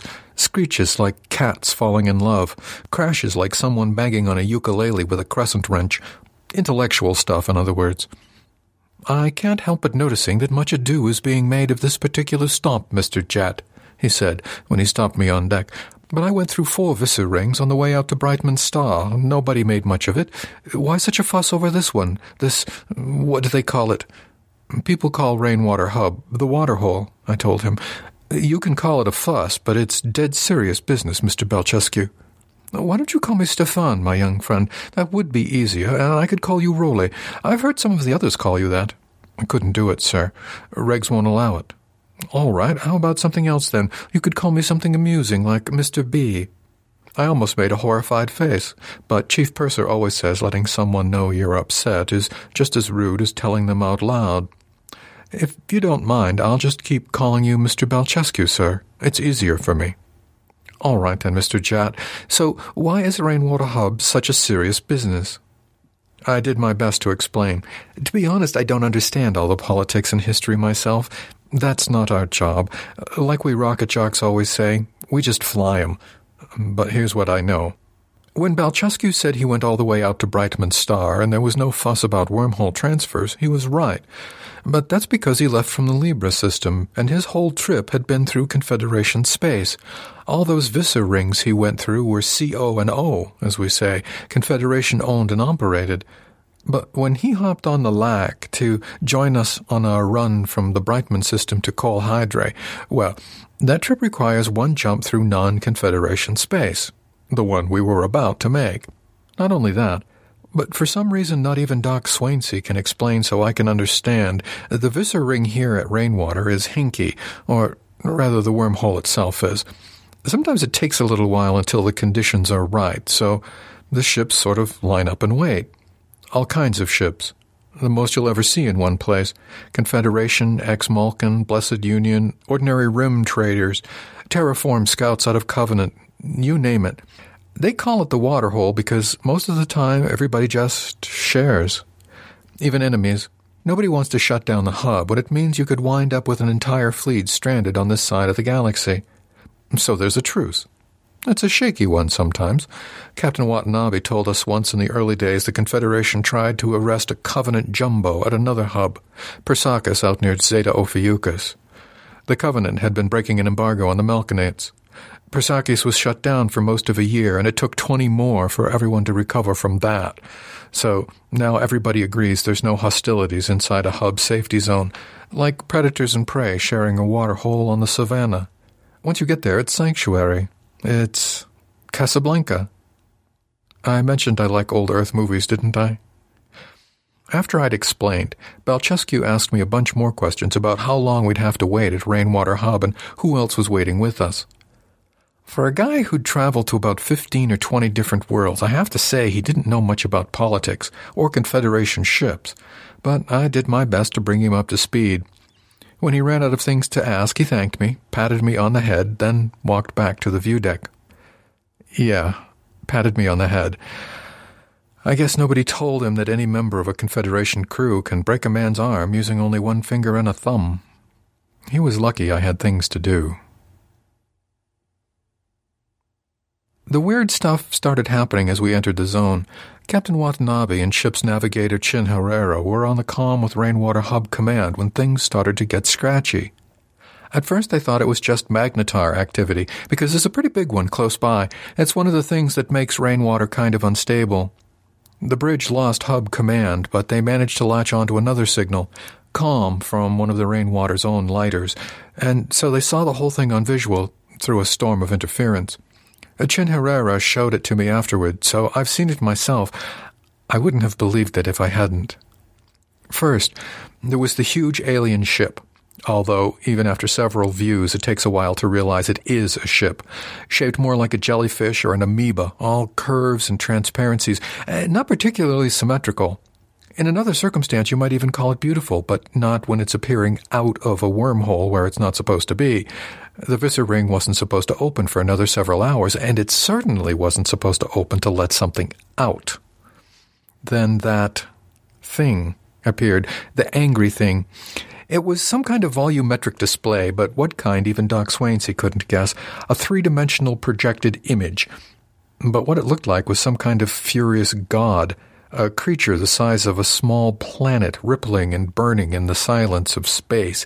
It just barely looked like a living creature. It had arms, that's all you could tell for certain, and some kind of glow around the face that might have been eyes.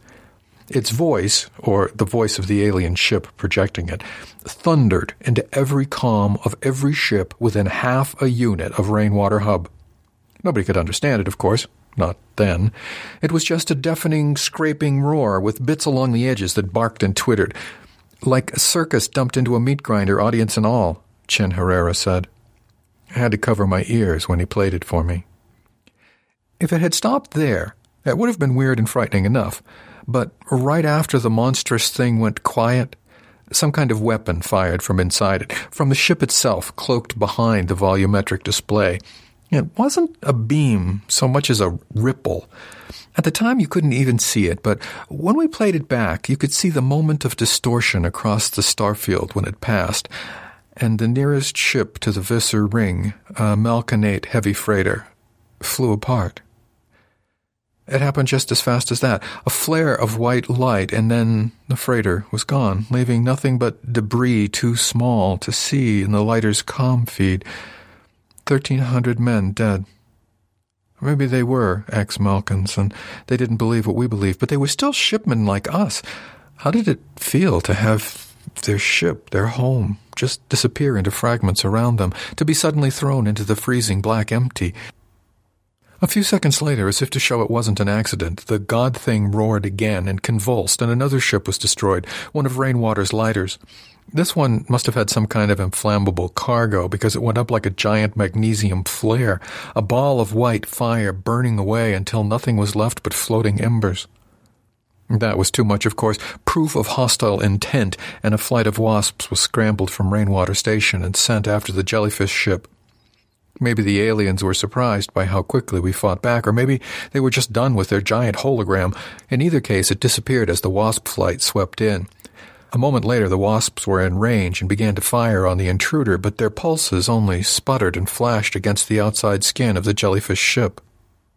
A moment later, every one of the wasps abruptly turned into a handful of sparks flung out in all directions like spinning Catherine wheels. An entire flight gone.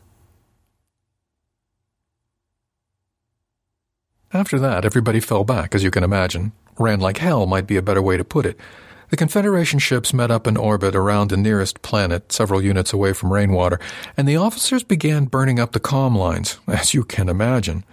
Nobody'd seen anything like the jellyfish before, or recognized whatever it was on that volumetric, or how it was done. We accessed some of the hub drones so we could keep a watch on Rainwater. The alien ship was still sitting there, although the Visser ring behind it had closed again. There were moments when the angry god display flickered back to life as if it was waking up to have a look around, and other moments when crackling lines of force like blue and orange lightning arced back and forth between the jellyfish and the ring. But none of this told anyone a thing about what was really going on. Our first major clue came when one of the hub's own lighters got close enough to pick up some of the wreckage from the Malkan Jumbo. The ship had not been blown apart in any normal sense, no shear and no heat, or at least no more than would be expected with sudden decompression. The carbon ceramic bones and skin of the ship had just suddenly fallen apart. Delatticed was Doc Swainsey's term. She didn't sound happy when she said it either. "It's not a technology I know," she told Captain Watanabe the day after the attacks. "It's not a technology I can even envision." The captain looked at her, and they stood there for a moment face to face, two very serious women, dark, tall, and blonde, Captain W a bit shorter, and so dark-haired and pale-skinned that she looked like an ink drawing. "But is it a technology we can beat?" the captain finally asked. I never heard the answer because they sent me out to get more coffee. About 2 hours later, while I was bringing more whiskey glasses to the captain's cabin, which meant I assumed that the doctor's answer had been negative, I found Balchescu standing, waiting for the lift to the bridge. "I think I have it, Mr. Jatt," he told me as I went by. I was in a hurry. Everyone on the ship was in a hurry, which was strange, considering we obviously weren't going anywhere soon, but something in his voice made me stop. He sounded exhausted, for one thing, and when I looked at him more closely, I could see he didn't look good either. He was pale and trembling, like he hadn't had anything but coffee or focus meds for a while. Maybe he was sick. "Have what, Mr. Balchescu? What are you talking about?" The language of the things that attacked us. I think I've cracked it." 2 minutes later, we were standing in front of the captain, Chief Navigator Chin Herrera, Doc Swansea, and an open comm line going out to the other Confederation ships. "I couldn't have done this if it had been pure cryptography," Balchescu explained, standing up after all the introductions had been handled. His hands were still shaking. He spilled a little of his coffee. He obviously needed some food, but I was damned if I was going to leave the room just then. "Sorry, we spacemen swear a lot." But I wasn't going to rush out to the galley just when he was about to explain. "What I mean to say is," Balchescu went on, "if it is anything like the languages we already know, and I think it is, then they haven't given us enough of a sample to do the standard reductions. For one thing, we couldn't know that we were even hearing all of it." "What are you talking about?" asked Chin Herrera. "Not heard at all. It nearly blew our comms to bits." "We heard the part that was in our audio register, and there were other parts above and below human hearing range as well that we recorded. But who could say for certain that there weren't parts of the language outside the range of our instruments? This is a first encounter. Never make assumptions, Chief Navigator." Chin Herrera turned away, hiding a scowl. He didn't like our Mr. Balchescu much, it was easy to see. The Chief Navigator was a good man, and always nice to me, but he could be a bit old-fashioned sometimes. I actually understood what Balchescu was saying because I've spent my life living with other people's assumptions too. That's what happens when you're my size. "So you're saying the sample wasn't enough to form a basis for translation, Dr. Balchescu?" This was Dr. Swansea. "Then why are we here?" "Because it is a language, and I know what they're saying," Balchescu said wearily. By his expression, you'd have thought he was being forced to explain the alphabet to a room full of 4-year-olds. "You see, we've enlarged the boundaries of human contact space quite a bit in the last couple of 100 years. The hub system has seen to that. Just a few weeks ago, I was out in the Brightman system, doing something that would have been unthinkable only generations ago, xenolinguistic field work with untainted living cultures." He gave Chin Herrera a bit of a sideways look. In other words, speaking alien with aliens. "Our linguistic database has also expanded hugely. So I figured it was worth a try to see if there were any similarities between what we heard at Rainwater Hub and any of the other cultures we've recorded on the outskirts of contact space. I spent hours and hours going through different samples, comparing points of apparent overlap." "And, Dr. Balchescu?" That was Captain Watanabe. She wasn't big on being lectured either. "And there are similarities. Distant and tenuous, but similarities nevertheless, between what we heard yesterday and some of the oldest speech systems we found out toward the galactic rim. I can't say exactly what the relationships are. That will take years of study and, to be honest, a great deal more information about this latest language. But there are enough common elements that I think I can safely translate what we heard, at least roughly." He looked around expectantly, almost as if he was waiting for polite applause from the captain and the others. He didn't get it. "I used what we already know about these particular rim dialects as a ratchet, combined with some guesswork. Get to the point, Doctor," the captain said. "Tell us what it said. A lot of good men and women are dead already, and the rest of us are stranded 46 parsecs from the nearest Confederation hub." "Sorry, of course." He pointed to the comm screen, and the picture of the monstrous apparition jumped back onto it. I'd seen it before, of course. Everyone had been watching it over and over, trying to understand what had happened, but it still scared the brass marbles off me. It was like something out of an old ghost story, the kind they tell down in the engine bay on a slow shift, with the lights down. The thing was like some wailing spirit, a banshee heralding death, and not just the death of a few, but of the whole human race. How could we beat something like that? As the image billowed and stretched in achingly slow motion like living flame, Balcescu spoke. What it seems to be saying, as far as I can tell, is unfortunately just as bellicose as its actions suggest. It boils down to this. He said it like a man reciting a memorized speech, all emotion squeezed out of his voice. Your death is upon you. Only black ash will show that you ever lived. The outward-reaching murder army, that's the best I can do, that's pretty much what they're saying, will spit upon the stars that give you life, extinguishing them all. The cold will suck the life from you. All memory of you will be obliterated. Balcescu shook his head. Not exactly Shakespeare. In fact, a rather crude translation, but it makes the main points. The monstrous shape still rippled slowly on the calm screen, its face glowing like a dying sun. Well, said Captain Watanabe after a long silence, and now that we know what it said, I'm sure we all feel a lot better.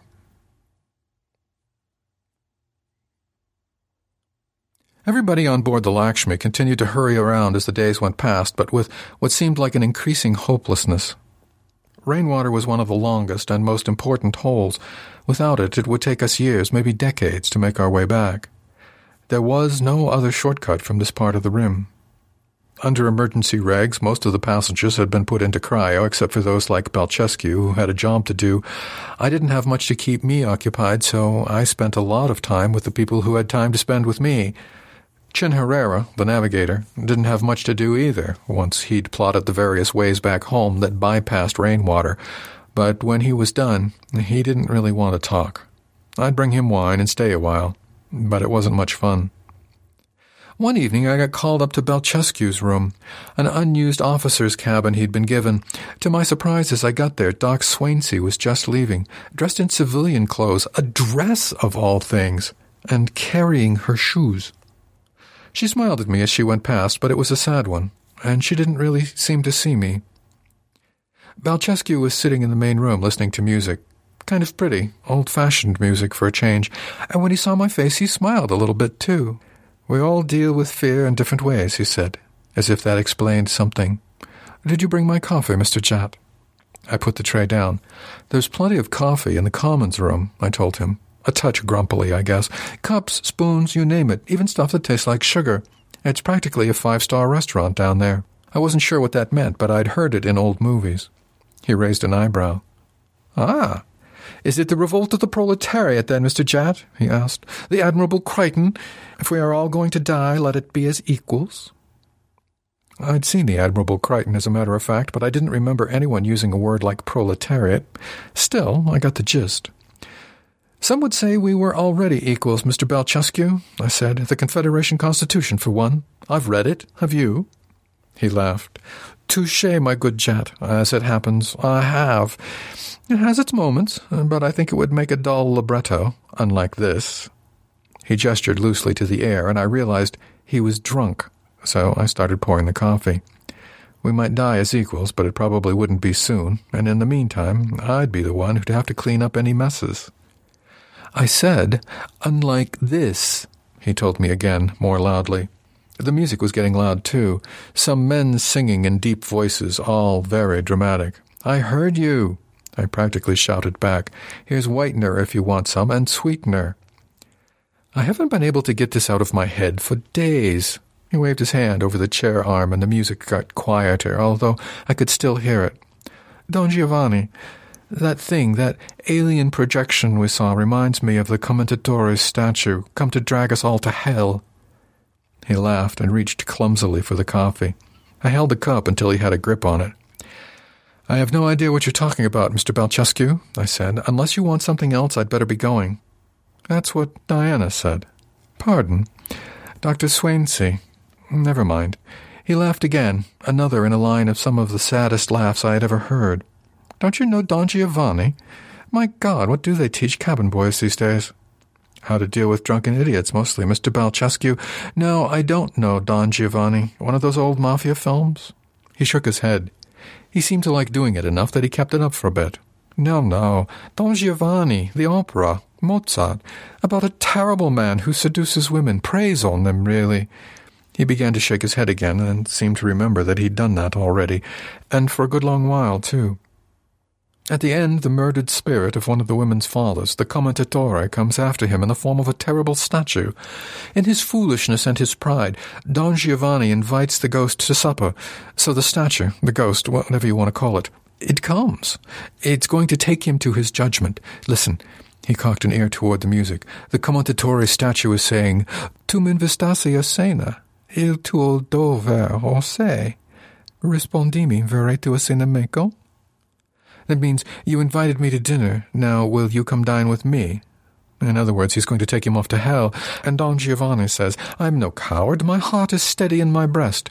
He'd rather go to the devil than show himself afraid. That's panache. Balchescu was lost in it now, his eyes closed as the music swelled and the voices boomed. The ghost takes his hand, and Don Giovanni cries out, It's so freezing cold. The ghost tells him it's its last moment on earth, repent. No, cio non me pento, Don Giovanni tells him. He won't repent.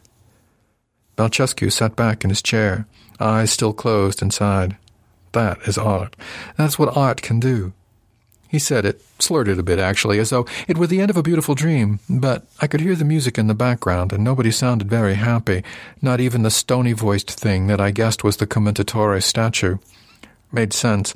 What did the poor old commentatore have to look forward to after his revenge anyway? He was already dead. I don't get you, Mr. Balchescu. He frowned. You really should call me doctor, Mr. Jatt. I am a doctor, you know. Art, I said. Art teaches us the things that reality can't, teaches us to live with the things that seem beyond endurance, missed chances, failed love affairs, suffering and death, the stuff of actual life. He was lecturing again, and I didn't like it. But what's so good about that, I asked. I don't like your kind of art. That highfalutin stuff that's just like real life. Why can't it be the other way around? Why can't life imitate the stuff I like? Like Casablanca, you know? Some scary bits, some laughs, then the good guys win. A decent ending, you know? Why can't life be like that? I was getting kind of angry. Ah, well, you know what Oscar Wilde once said. God and other artists are always a little obscure. Balchescu looked just as struck by dark thoughts as I was, his thin face sagging into lines of weariness. All of us on the lac were feeling that way, trying to follow our routines in the long shadow of doom, or at least permanent exile. You know, I shouldn't even be here, he said after a while. I was going to go back to my home on the Gliese Ring, but a colleague asked me to come to the opening of an exhibit at the Xenobiology Gardens on Colhydra 7. Just a big party, basically, but he used some of my material from the Xenolinguistic Encyclopedia, and I thought I'd like... He shook his head, and here I am. Never going home now, because I said yes to a goddamn cocktail party. He fell silent again for a long moment. Never mind, Mr. Jatt. I've kept you long enough. I'm sure you have more important people to help. As I've told you, I didn't really like Balchescu much, and I usually don't give a crap for other people's self-pity. But I suddenly felt sorry for him. Don't ask me why. He wasn't any worse off than the rest of us. But I did. A little. Mr. Balchescu, how old do you think I am? The reaction was slowed by alcohol, but when it came he looked mildly startled. How old are you? My dear Jatt, how the hell should I know? 10? 11 but small for your age? Has it ever occurred to you to wonder why a Confederation cruiser would have an able-bodied shipman 10 or 11 years old? But you're a cabin boy, aren't you? That's the name of my job, yes, but I'm a legit grade CS6 shipman, bucking for grade 7. I'm 43 years old, Mr. Balchescu. I've been shipping out on Confederation ships for 25 years. His eyes went wide. But look at you. You're a kid. I look like a kid, but I'm just about your age, right? Although now you look about 10 years older. You look like crap, in fact. He straightened up a little, which is what I'd intended. What happened to you? Is it some kind of genetic thing? Yeah, but not the way you mean. My parents were high fielders. They were subscribers to Reverend Highfield's generation ship. You may have heard of that. The Highfielder movement started up about the same time the ex-Malkins were splitting off. My parents' church said that the Confederation system was full of sinners and was doomed to be destroyed by the Lord, so they planned to send their children away to find another home outside the system, somewhere far away across the galaxy, and to make sure we'd be able to survive on a ship as long as possible, they worked with geneticists to retard our aging processes. See, they started this project before we were even born. And that was supposed to give us an advantage for a long-haul trip, keep us small, easy to feed, revved-up immune systems. So don't worry about me, Mr. Balchescu. I'll hit puberty eventually, but it won't be for another 20 or 30 years. I'm looking forward to sex, though. I hear it's a lot of fun. What happened? Balchescu was listening now, all right. Why didn't you go? Do you remember Cattle's World? For a moment he couldn't place it, and then he went a little pale. I see that a lot when I tell people. Oh, my God, he said. Those were your parents? My folks and about 1,000 other Highfielders, and, of course, a few thousand of their children. That's why the Confederation went in, to protect the children, but as you probably remember, things didn't work out so well with that. I was one of about 800 that was rescued alive. I grew up in an orphanage, but I always wanted to see the big black. I figure it's sort of what I was born for, so here I am. He stared at me. Why are you telling me this? I don't know exactly, Mr. Balchescu. I hate to see people lose track of what's important, I guess, and I hate to see people make assumptions, and I definitely don't like to see people being underestimated. Are you saying I underestimated you? He sat up and wiped his hand across his face. Well, I suppose I did, Mr. Jet, and I apologize for... With respect, Mr. Balchescu, I'm not talking about that. I'm talking about you underestimating yourself. Instead of sitting around listening to weepy music and feeling sorry for yourself, there must still be useful work you can do. You figured out what those aliens were saying. What else can you figure out about them? When I left with the empty wine glasses, he was drinking his coffee and staring up at the ceiling, as if he was thinking about something real. The music had started again. Don Giovanni and his doomed pursuit of pleasure. Oh well, better that than the caterwauling modern stuff, I guess. Honest, I've got nothing against art. I hope I've made that clear. I just don't like moping. A waste of everyone's time. Life's a banquet, as good old Rosalind Russell said in one of those ancient films I like. And most poor suckers are starving to death. The thing that finally made it all happen was Doc Swainsey's report. I don't know what happened between her and Balchescu, but after the night I saw her, she pretty much disappeared from social life on the ship, spending like 20 hours a day in her lab. I know because who do you think brought her meals to her, cleared away the old trays, and tried to get her to sleep and take a Sonic occasionally. Anyway, it happened during one of the meetings where I was off duty, and my roomie Ping was serving at the bridge conference table. He gave me the lowdown the next morning. Doc Swainsey was just finishing up her final report. The energies she'd been able to analyze in the destruction of the Melkinate ship and the hub lighter were like nothing else she'd seen, she told the captain and the others. The wreckage was like nothing else she'd seen either. The projection mechanism had to be like nothing she'd seen, and she'd been in touch with a xenobiologist on one of the other trapped ships, and he agreed that the projected apparition looked like nothing he'd seen either. If it was an image of a real life form, it was one we hadn't come into contact with yet. Extragalactic, most likely, was Balchescu's one contribution, Ping said. Nobody argued, but nobody seemed very happy about it either. Then the odd part happened. Doc Swainsey closed with one last point. She said that in analyzing the projection, she discovered a regular pulse of complex sound buried deep in the roaring, blaring audio, at a level too low for humans to hear without speeding it up. It didn't sound anything like the speech Balchescu had translated. In fact, she wasn't sure at all that it was speech, although it seemed too regular and orderly to be an accident. She said she didn't know what it signified either. She just thought she should mention it. Ping said she looked exhausted and sad. And just at this point, Balchescu got up and walked out. When Ping told me, I couldn't help wondering what was going on. Was it something to do with that evening the two doctors had spent together, the one I'd walked in on? It had just looked like a less than satisfactory date to me, but maybe my lagging biochemistry had betrayed me. Maybe there had been something more complicated going on. Ping said that Doc Swansea had looked surprised, too, when Balchescu left so abruptly. Surprised and maybe a little hurt, but she didn't make a big deal of it. That upset me. I really liked Doc Swansea, although the difference in our ranks meant I didn't get to talk to her much. I didn't have much time to think about Stefan Balchescu, though. That morning as I came on duty, right after I talked to Ping, we heard that 5 Malkinate cruisers had attacked the Jellyfish ship. The black starfield around Rainwater Hub looked like a landing night celebration back home. Fireworks everywhere, but silent, of course, completely silent. The ex-Malkins were obliterated in a matter of minutes. Things got a little crazy after that. Some of the passengers who were supposed to be in deep sleep staged a sort of mini-mutiny. We didn't do much to them once we put an end to their uprising, just put them back in cryo where they were supposed to be in the first place. One of the passenger cabin CS-4s turned out to be the sympathizer who'd let him out, and he wound up in cryo himself, except in the brig. Captain Watanabe knew she had a lot of unhappy, worried shipmen on her hands, but she also wanted to make sure she did the right thing. The problem was, at that moment, nobody believed that anything good could happen from staying near Rainwater Hub. Everybody figured if we were going to take years getting home, we may as well get started. But the captain and some of the other Confederation officers hadn't given up yet, and strangely enough, the one who had convinced him to hang on was Stefan Balchescu. I only found out what was happening when I got called to the bridge one evening almost a week later.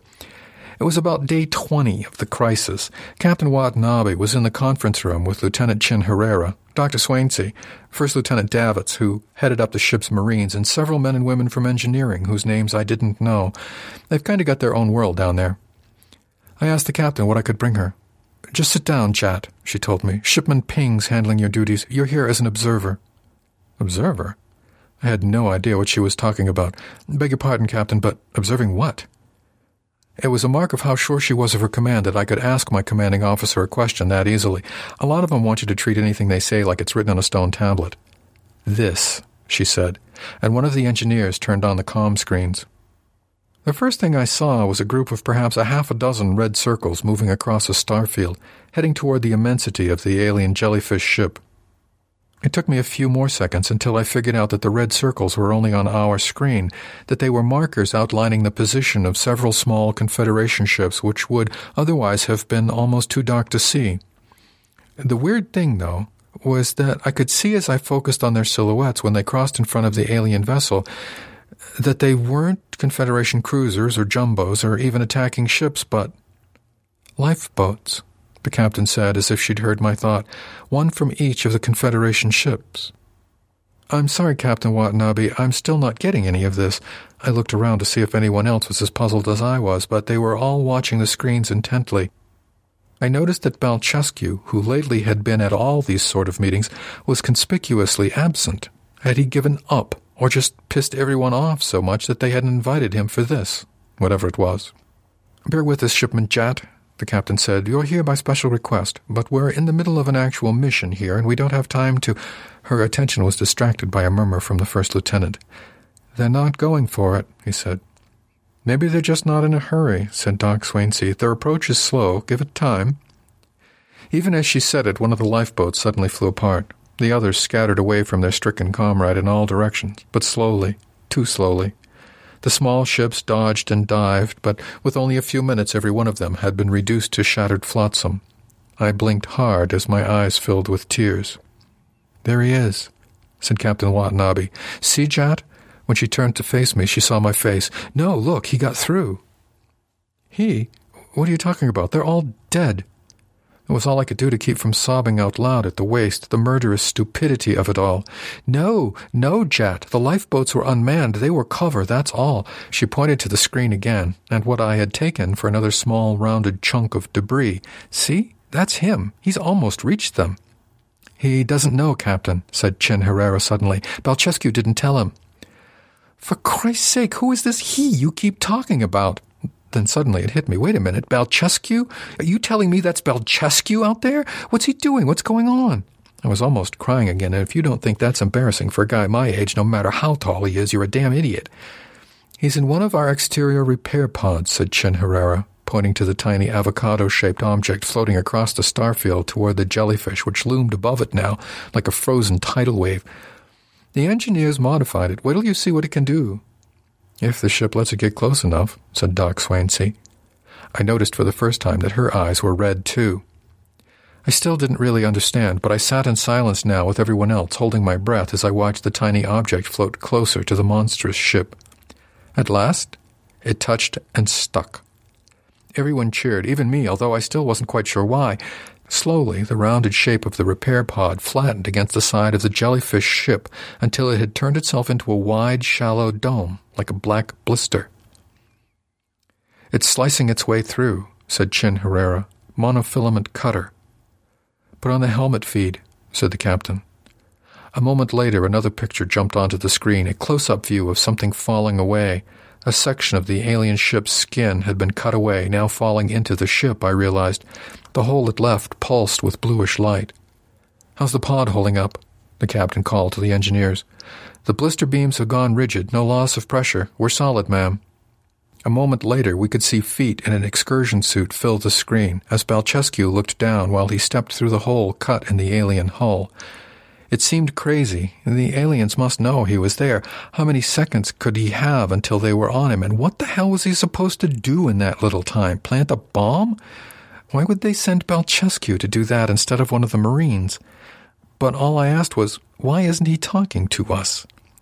Radio silence, Chin Herrera whispered, to make sure we give him as long as possible before he's detected. He likes it better that way anyway, said Doc Swansea. As Balchescu moved inside, it was as though he had been swallowed into some giant living thing. The blue-lit corridor was mostly smooth except for low bumps and strange formations, and as shiny wet as internal organs.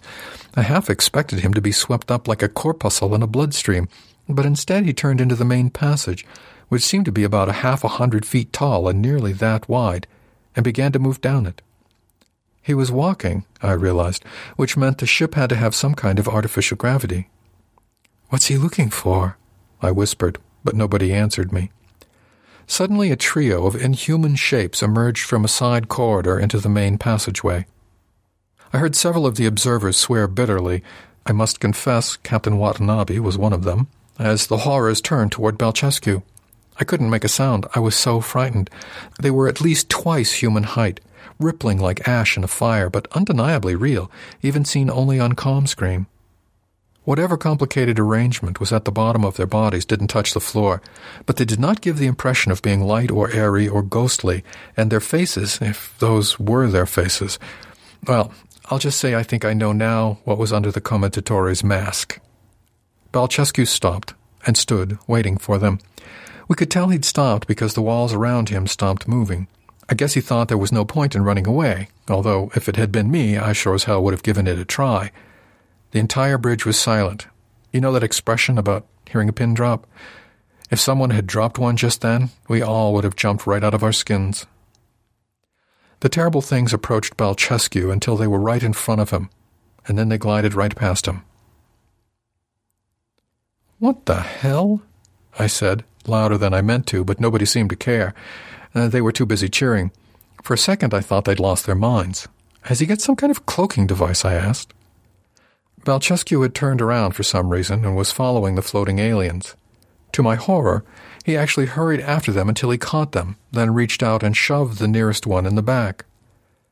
The creature stumbled slightly, or at least bobbed off balance, but then righted itself and went on as if it hadn't noticed anything unusual. Neither of them even looked back. I felt like crying again, even as everyone else was celebrating. I just didn't get it. I almost thought I'd lost my mind. "I hope you all saw that," Balchescu said. I realized it was the first time I'd heard his voice in days. Who would have guessed I'd be hearing it over a comlink from the alien ship? "I humbly submit that I have won the argument." "You sure did, you arrogant son of a bitch," shouted Chin Herrera, but I think the comlink was only working one way. "What happened?" I asked Doc Swansea. She seemed more restrained than the others, as if she didn't quite believe this was the victory everyone else seemed to think it was. "They're not real," she said. "He was right, Rahul." The doctor is the only person who calls me by my true name. "Not real? But they blew up our ships, and just now he pushed one of them. Oh, they're real enough, they have weight and mass, but they're constructs. They're not real people any more than child's toy soldiers are real." She frowned. She looked very tired. like it was taking all her energy just to keep talking to me. No, that's a bad analogy. They're not that kind of toys. They're puppets. This was all a show. A show? They killed people, hundreds of shipmen. What kind of show is that? But before she could answer me, I heard Balchescu's voice and turned back. This looks like it, don't you think? He asked, as if having a conversation with an old friend. Time to make a little trouble for the local repertory company, I think. George Sanders, maybe even Cary Grant. I have to admit, the superior bastard did have style. He seemed to be standing in a large chamber, one that was even more intestinal than the passageway, if such a thing was possible. At the center of it floated a huge, shifting transparency, a moving gob of glass-clear gelatin as big as a jumbo jet. Balchescu walked toward it, then stopped and held up his comm wand, thumbed it. A deep rasp of sound echoed through the room, and the jelly rippled. Then a vast pseudopod abruptly reached out toward Balchescu and engulfed him. I must have cried out, because Chin Herrera turned to me and said, Nah, don't worry, he was right again, damn him. Look, it understood. The pseudopod was lifting him as gently as a mother with her child. Balchescu's point of view rose up, until he was at the top of the gently swirling jelly, up at the roof of the intestinal, cathedral-sized room. He stepped onto a platform that emerged from the bumps and whirls of the wall, then held up his comm wand again. A single sound, loud and rough as a tree pulling up its roots as it fell. Then Balchescu and the rest of us waited. Nothing happened. Maybe I'm being too polite, he said. Balchescu still sounded like he was on a day hike in the hills. Even I had to admire him, me, who'd seen him drunk and feeling sorry for himself. I can't tell you how annoying that was. He lifted the comm wand and thumbed it again, and another wash of sound rolled out, this one harsher and more abrupt. We waited. The jelly thing abruptly shrank away beneath him like water down a drain. Then the lights faded all through the vast room. Everything was black. A moment later, Balchescu's helmet light flipped on, but the view now was almost all shadows. The chamber's far walls, a distant, ghostly backdrop. Mission accomplished, Captain Watanabe, he said. It's turned off. The bridge erupted in cheers, some of them almost hysterical. I still didn't really understand what I'd just seen or why I was even there, but when Ping appeared a few moments later with something that looked as near as damn it to champagne, I took a glass. God knows everyone else was having some, even the captain. I was taking my second sip when I noticed someone standing over me. I've got something for you, Rahul, said Doc Swainsey. She showed me her ring with its glowing spot. I let her touch mine so the data could transfer. He asked me to make sure you got it. He? I asked, but I knew who she meant. It was just something to say as I watched her walk away and out of the conference room. She was the only one besides me who didn't seem happy, and I wasn't sure I understood my own reactions. I stayed on the bridge a little while, but I wanted to see what he'd left for me. Anyway, I never liked champagne much, any alcohol, in fact. Too many people over the years have thought it was funny to try to get the little guy drunk, and I used to be stubborn and stupid enough to try to prove them wrong. Hello, Mr. Jat. I'm sorry I didn't get to say goodbye properly, but the last few days have been a bit of a whirlwind in getting ready for this thing we're trying. But I did want to say goodbye. I'm glad I got a chance to know you, even a little bit. I intend no joke, by the way. Balchescu was wearing an exosuit. The message looked like it had been recorded just before he left, which explained why he was talking like he wasn't coming back. But I owed you of all people an explanation, because you were the one that gave me the idea. I guess you must know by now whether I was right or not. Like you ever really doubted it, you arrogant SOB, I thought. But then I wondered, hang on, if he was so sure of himself, why did he leave me this message? I should have suspected something right away, or at least as soon as I translated the message, he went on. The Balchescu of half a day ago was putting on his exosuit gloves. I mean, really, the outward-reaching murder army will spit upon the stars that give you life. Only black ash will show that you ever lived. A bit over the top, isn't it? But I didn't see it. I took it at face value. Then you asked what else I could figure out about the aliens. I began to wonder. As you said, we knew what they'd said, but not why. Were they just roving the universe like Mongol horsemen, conquering and slaughtering? But why? What was the plan? Why leave a ship with immensely superior firepower to defend a Visser ring when they could have wiped out every ship in the vicinity in minutes? But it was the way they talked that really puzzled me. Bloody melodrama, that's what it was. It was like something out of one of those ancient movies you told me you liked so much. Those aren't the kind of movies I like, I told the recording. Not that John Wayne crap. Well, except for Stagecoach and maybe The Quiet Man. I like characters. But I couldn't figure out what was making me itch. Then Diane, Dr. Swainsey, came in with her wide-spectrum audio analysis of the sounds that we hadn't noticed at first, the ones that were largely out of our hearing range. Think about it. Behind those overly dramatic words, they were pumping out a huge range of sounds, higher, lower, faster, slower, not exactly synchronized to the words, but emphasizing them, heightening the effect. What does that sound like? It hit me like a blow. A soundtrack, I whispered, like a movie. Right, the recording said. A score, as in an opera, as in Don Giovanni. The recorded Balchescu had closed all his seals and sat calmly as if we were in the same room at the same time, having an ordinary conversation. So I kept thinking, Mr. Jatt, why would someone go to such lengths, write an entire space opera, so to speak, just to kill innocent people? I couldn't wrap my head around it, but then I started thinking that maybe they didn't know they were killing anyone. But how could that be? He smiled, that infuriating smile of his. Because maybe they didn't think there was anyone left to kill. Remember, this thing came to us through the Rainwater Hub, the most compromised wormhole in known space. Who's to say they even came from our galaxy? Remember, I only found traces of their languages in some of the very oldest civilizations we know out near the galactic rim. Maybe the originals that spoke those languages are long gone, at least in physical form. I had no idea what he was talking about, and I was about to run the recording back when he picked his helmet up off the clean pad where it had been sitting. The mirrored visor made a brief infinity loop with the recording wall screen. A million helmets strobed. Look, if you saw this by yourself up close, you would assume someone was in it, right? He slid the visor up to show the empty interior. My guess is these people, let's call them the company, like an opera company, have left their physical forms behind long ago. They might even be dead and gone, but that's another libretto. Again, that irritating grin. But what they haven't done is given up art.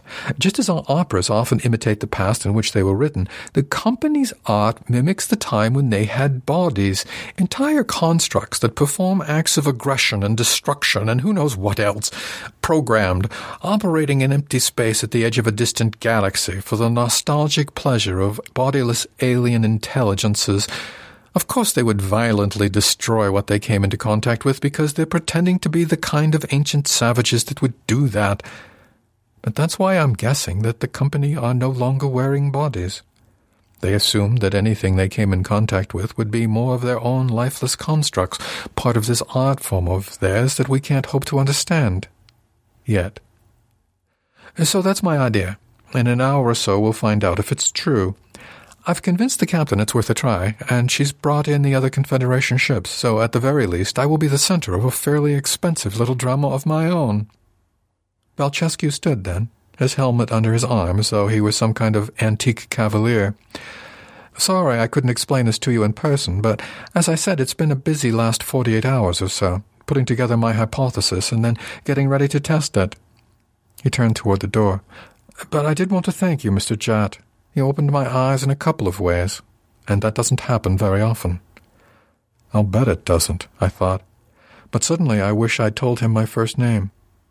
And now, one of two things are going to happen, the recorded Balchescu said. Either I'm wrong somehow about the purpose of that ship or about how realistic and thorough its defenses are, in which case by the time you see this I'll have been delatticed, as Diane puts it, or I'll be right, and I'll be able to use the little bit of company language I've put together, along with some useful algorithms from Doc Swainsey, to override the programming and cancel the show, as it were. He moved to the door of his cabin so that he stood just at the edge of the recorded picture. And if I succeed with that, then I'm going to start looking for some kind of emergency return pod. You see, the Confederation are welcome to the ship itself. I don't give a damn about how it works or how far it came to get here or anything of the things that they want to know.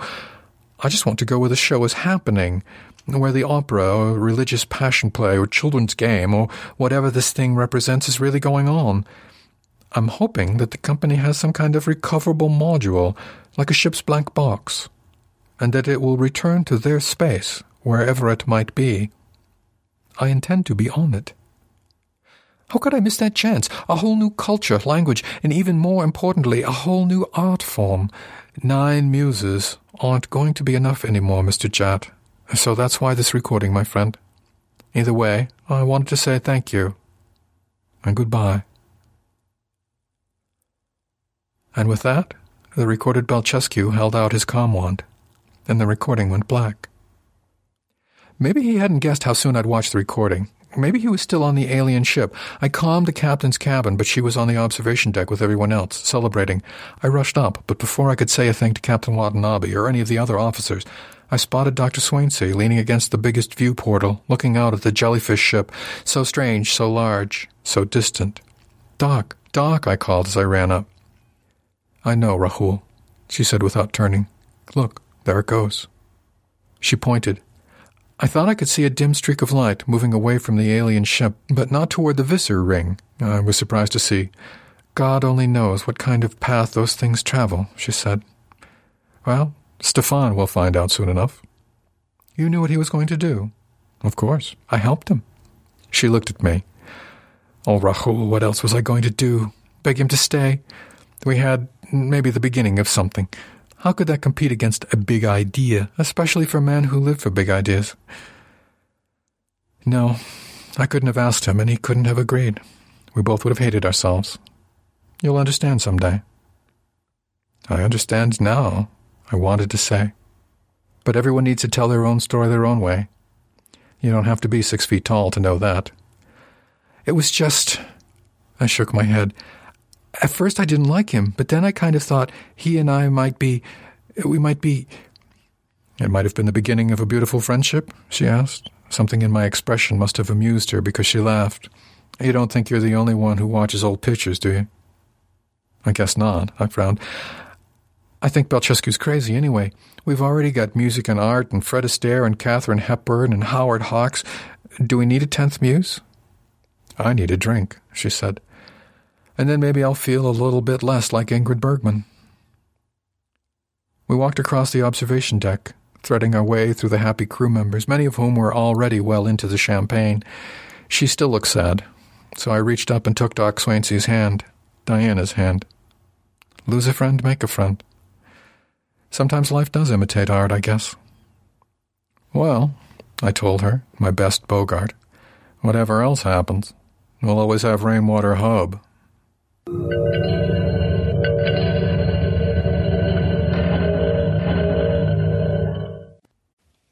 So I have the narrator of that fine story, Nathan Lowell, on the line. Nathan, are you there, Squire? I'm here. Hello. Hello, Nathan. Thank you so much for coming on board. My pleasure. Now, tell us, Nathan, how do you kind of first tackle us? I sent you a story, and, obviously you kind of read it through. Where do you go as a narrator from that point? I usually read through the story once just to get a feel for what it's like and to kind of get an idea for what sort of approach to take to it. With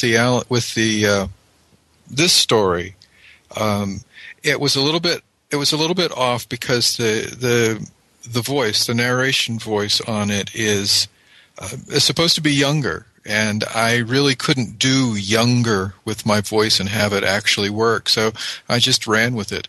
But there's a certain level of snarkiness to it that I think came across fairly well. Well, like you say, it was a younger character, always, so we're kind of led to believe. But it's still, I don't want to pry into your age, Squire, but it still came over as, this kind of, you've got that kind of gift of putting the listener in this feel, or in this kind of story, that it is, you are listening to a younger narrator. And it's just, that's I've never been able to, I wouldn't even dare go near a narration. It's that little gift that you bring, which I think is fascinating. Thanks. It's fun. It's great fun to do. When it works, it's great fun to do. When it doesn't work, it's less fun, shall we say. I was going to say, is there sometimes when you do come against a narration and you just think, can I get this thing for love and money? Yeah. It's very just once in a very great while I get one that's awkward, but there's like writing, narration pays off with persistence. You keep going and keep going and keep going. I did a book for one of my fellow authors, and I think I did the first episode, which was, and we're not talking a trivial episode. It was an hour long. I think I did the first episode 14 times, 15 times before I got it the way I wanted it. Honestly, I could not. I would be so frustrated with myself. Do you know what I mean? Just now, not only do you do like fantastic narrations, you're also going down that rocky road there of being a writer as well and narrating your own work. Is that right? That's correct. Yeah. How bloody clever are you? So tell us about that side of your life, Nathan.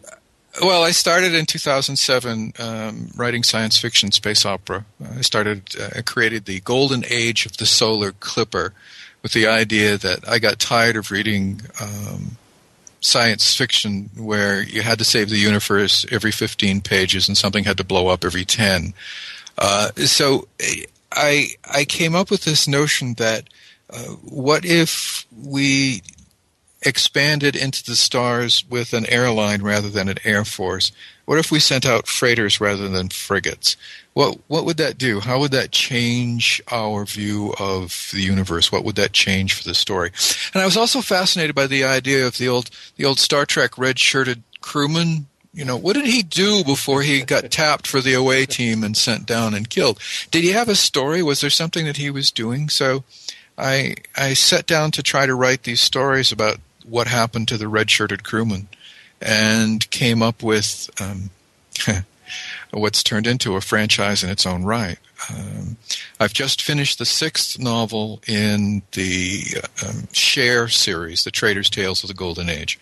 I've got another series that spun off from that, The Shaman's Tales. So there's a book there. And last year in November, some of my friends challenged me to write a fantasy book. So I wrote a fantasy book last November during NaNoWriMo as well. So in the last, in January it will be 4 years. In that amount of time, I've written 8 novels. I've narrated 7 of them. The 8th one, Owner's Share, is pending at the moment because I also, in January of 2007, signed a book deal. So the books are now coming out in print formats, in both paper and ebooks. And the second book is due out any day now. I've been kind of caught up behind the editing process to get it ready for print. And so that's taken up a certain amount of time. So how did these first books get out? How did you get them out to people? Podiobooks.com. Right. Back in the end of 2006, podcasting was, there were a couple hundred podcasters, and there were a couple of million iPods that were all hungry for content. So I thought, well, this could be fun. I could write my stories and see if I have an audience and see if I can read them. And my first challenge was to see if I could actually finish a novel-length work. And it took me about 10 days to write the first draft, and I proved that I could. And the next challenge was finding a place to record it. You of all people, understand the difficulty in finding quiet places to record. And so I recorded the first novel in the front seat of my car using a cheap $20 headset and an MP3 player, and put it on Podiobooks in an episodic format so that it was podcast in, I think, 16 episodes. They went up relatively quickly. And by February, I started writing on January 12th in 2007, and I think the first episodes dropped by February 17th. And it was done, I think, in mid-April. No, it was done in the beginning of May. And so I went right ahead and started the next book. That was quarter share, and then I went to half share, and then full share, and got those 3 books done by, I think, September of 2007. I'd have to look at the dates to be sure. And then I wrote another one for NaNoWriMo. I wrote the South Coast, the Shaman's Tales, and NaNoWriMo, and got that out and podcast for Christmas in time for my listeners. At that point, I had, I think, 300 subscribers. So they got a little Christmas present of an extra book that year. This is amazing, honestly, Nathan. You'll have to send us all links to like books that are coming out now in the kind of print format, and links for anything if there's still is Podio Books. Podio, is that how you pronounce it? Is that still going? Is it? Oh yeah. There's over 400 titles there now. Quarter Share was number 98. Owner's Share is going to be like number 450 or maybe 460. I don't know how many are going to come out between now and the time I get it produced. But yeah, podiobooks.com is where you can always find me. All of the books that are out in audio are available as free downloads on iTunes. Just put Nathan Lowell in the iTunes Music Store and that'll come up. And my website, of course, is solarclipper.com. And we've got we've got another story by you coming next month as well. And by God, I'll send you some more if that's all right. That's all right. Yeah, I'm just looking at the audio track now for the story for next month, and that's a fun one. I enjoyed reading that one a great deal as well. Yes, and that's the Alan Steele one, and it's actually funny. I'm just about within the next couple of hours, I'm going to do an interview with Alan Steele for that show, and today I've just getting the artwork for it as well. So I'll just when we go offline talking here, I'll send you the artwork just so you can have a look at that, the cover for that story as well. It's awesome. It's awesome. I discovered Alan Steele last year with the Coyote series, and it's just been great stuff. I was like, I kind of got myself swamped with all, Alan Steele stuff and just gobbled the whole lot of his work up in about, I don't know how many days, but just constantly listened, and it was excellent. But Nate, honestly, thank you so much for coming on. Thank you so much for, sharing your talents with Starship Sofa. It's my pleasure, Tony. It's congratulations for winning the Hugo Award. Thank you very much, sir. And I'm looking forward to many more hours of my own enjoyment of Starship Sofa. Listen, Nate, you take good care. Thank you. Thank you. There you go. Nathan, thank you so much. Lovely little interview there. And Tad Williams. Copyright, don't forget, is Tad Williams. Don't just go out there messing around, or you'll have his wife Deborah to answer to. She sorts it all out. There you go. Thank you so much, you too. There'll be a link to Tad's new book, Shadow Heart. I will put a link on the front of the website. Please just do pop over and take a look. So now, a little promo by the Balticon podcast. Did you come to Earth for the music and stay for the science fiction? Join a guided tour of the minds that make science fiction great. Get on our cosmic double-decker tour bus at www.balticonpodcast.org and see all the sights. Coming up on our right, time shifted for your viewing pleasure, are fascinating interviews with writers, fans, and scientists. Streaming in on our left are author readings, con-going tips, and essays. And at the end of the tour, there's always more of that great music that brought you here in the first place. So climb aboard, strap in, and hold on to your petty pallops. It's the Balticon Podcast Tour to the ends of space and time. To get to Earth for the music. www.balticonpodcast.org.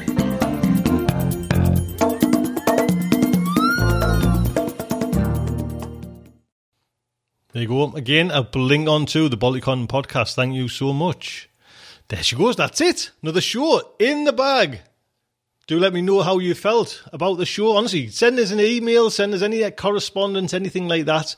Like I mentioned last week, I'm on the hunt for some new ideas to take the show bigger and better. Honestly, thank you so much for the people that wrote in and mentioned little ideas and that. I'm taking some of them on board.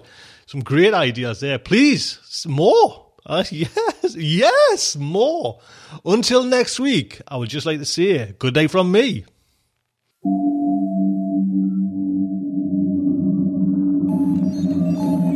Will our heroes survive this terrible ordeal? Can they win through with their integrity unscathed? Can they escape without completely compromising their honor and artistic judgment? Tune in next week for the next exciting installment of Starship Sofa. Evacuation procedure initiated. shuttle set for launch. Airlock will be opened in 3, 2, 1.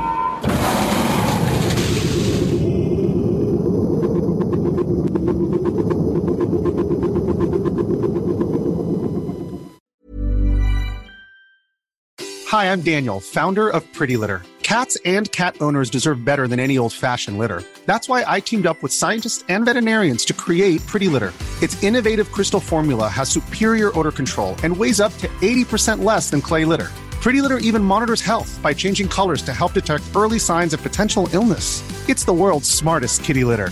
Go to prettylitter.com and use code ACAST for 20% off your first order and a free cat toy. Terms and conditions apply. See site for details. Ever catch yourself eating the same flavorless dinner 3 days in a row? Dreaming of something better? Well, HelloFresh is your guilt-free dream come true, baby. It's me, Keke Palmer. Let's wake up those taste buds with hot, juicy pecan-crusted chicken or garlic butter shrimp scampi. HelloFresh. Stop dreaming of all the delicious possibilities and dig in at HelloFresh.com. Let's get this dinner party started.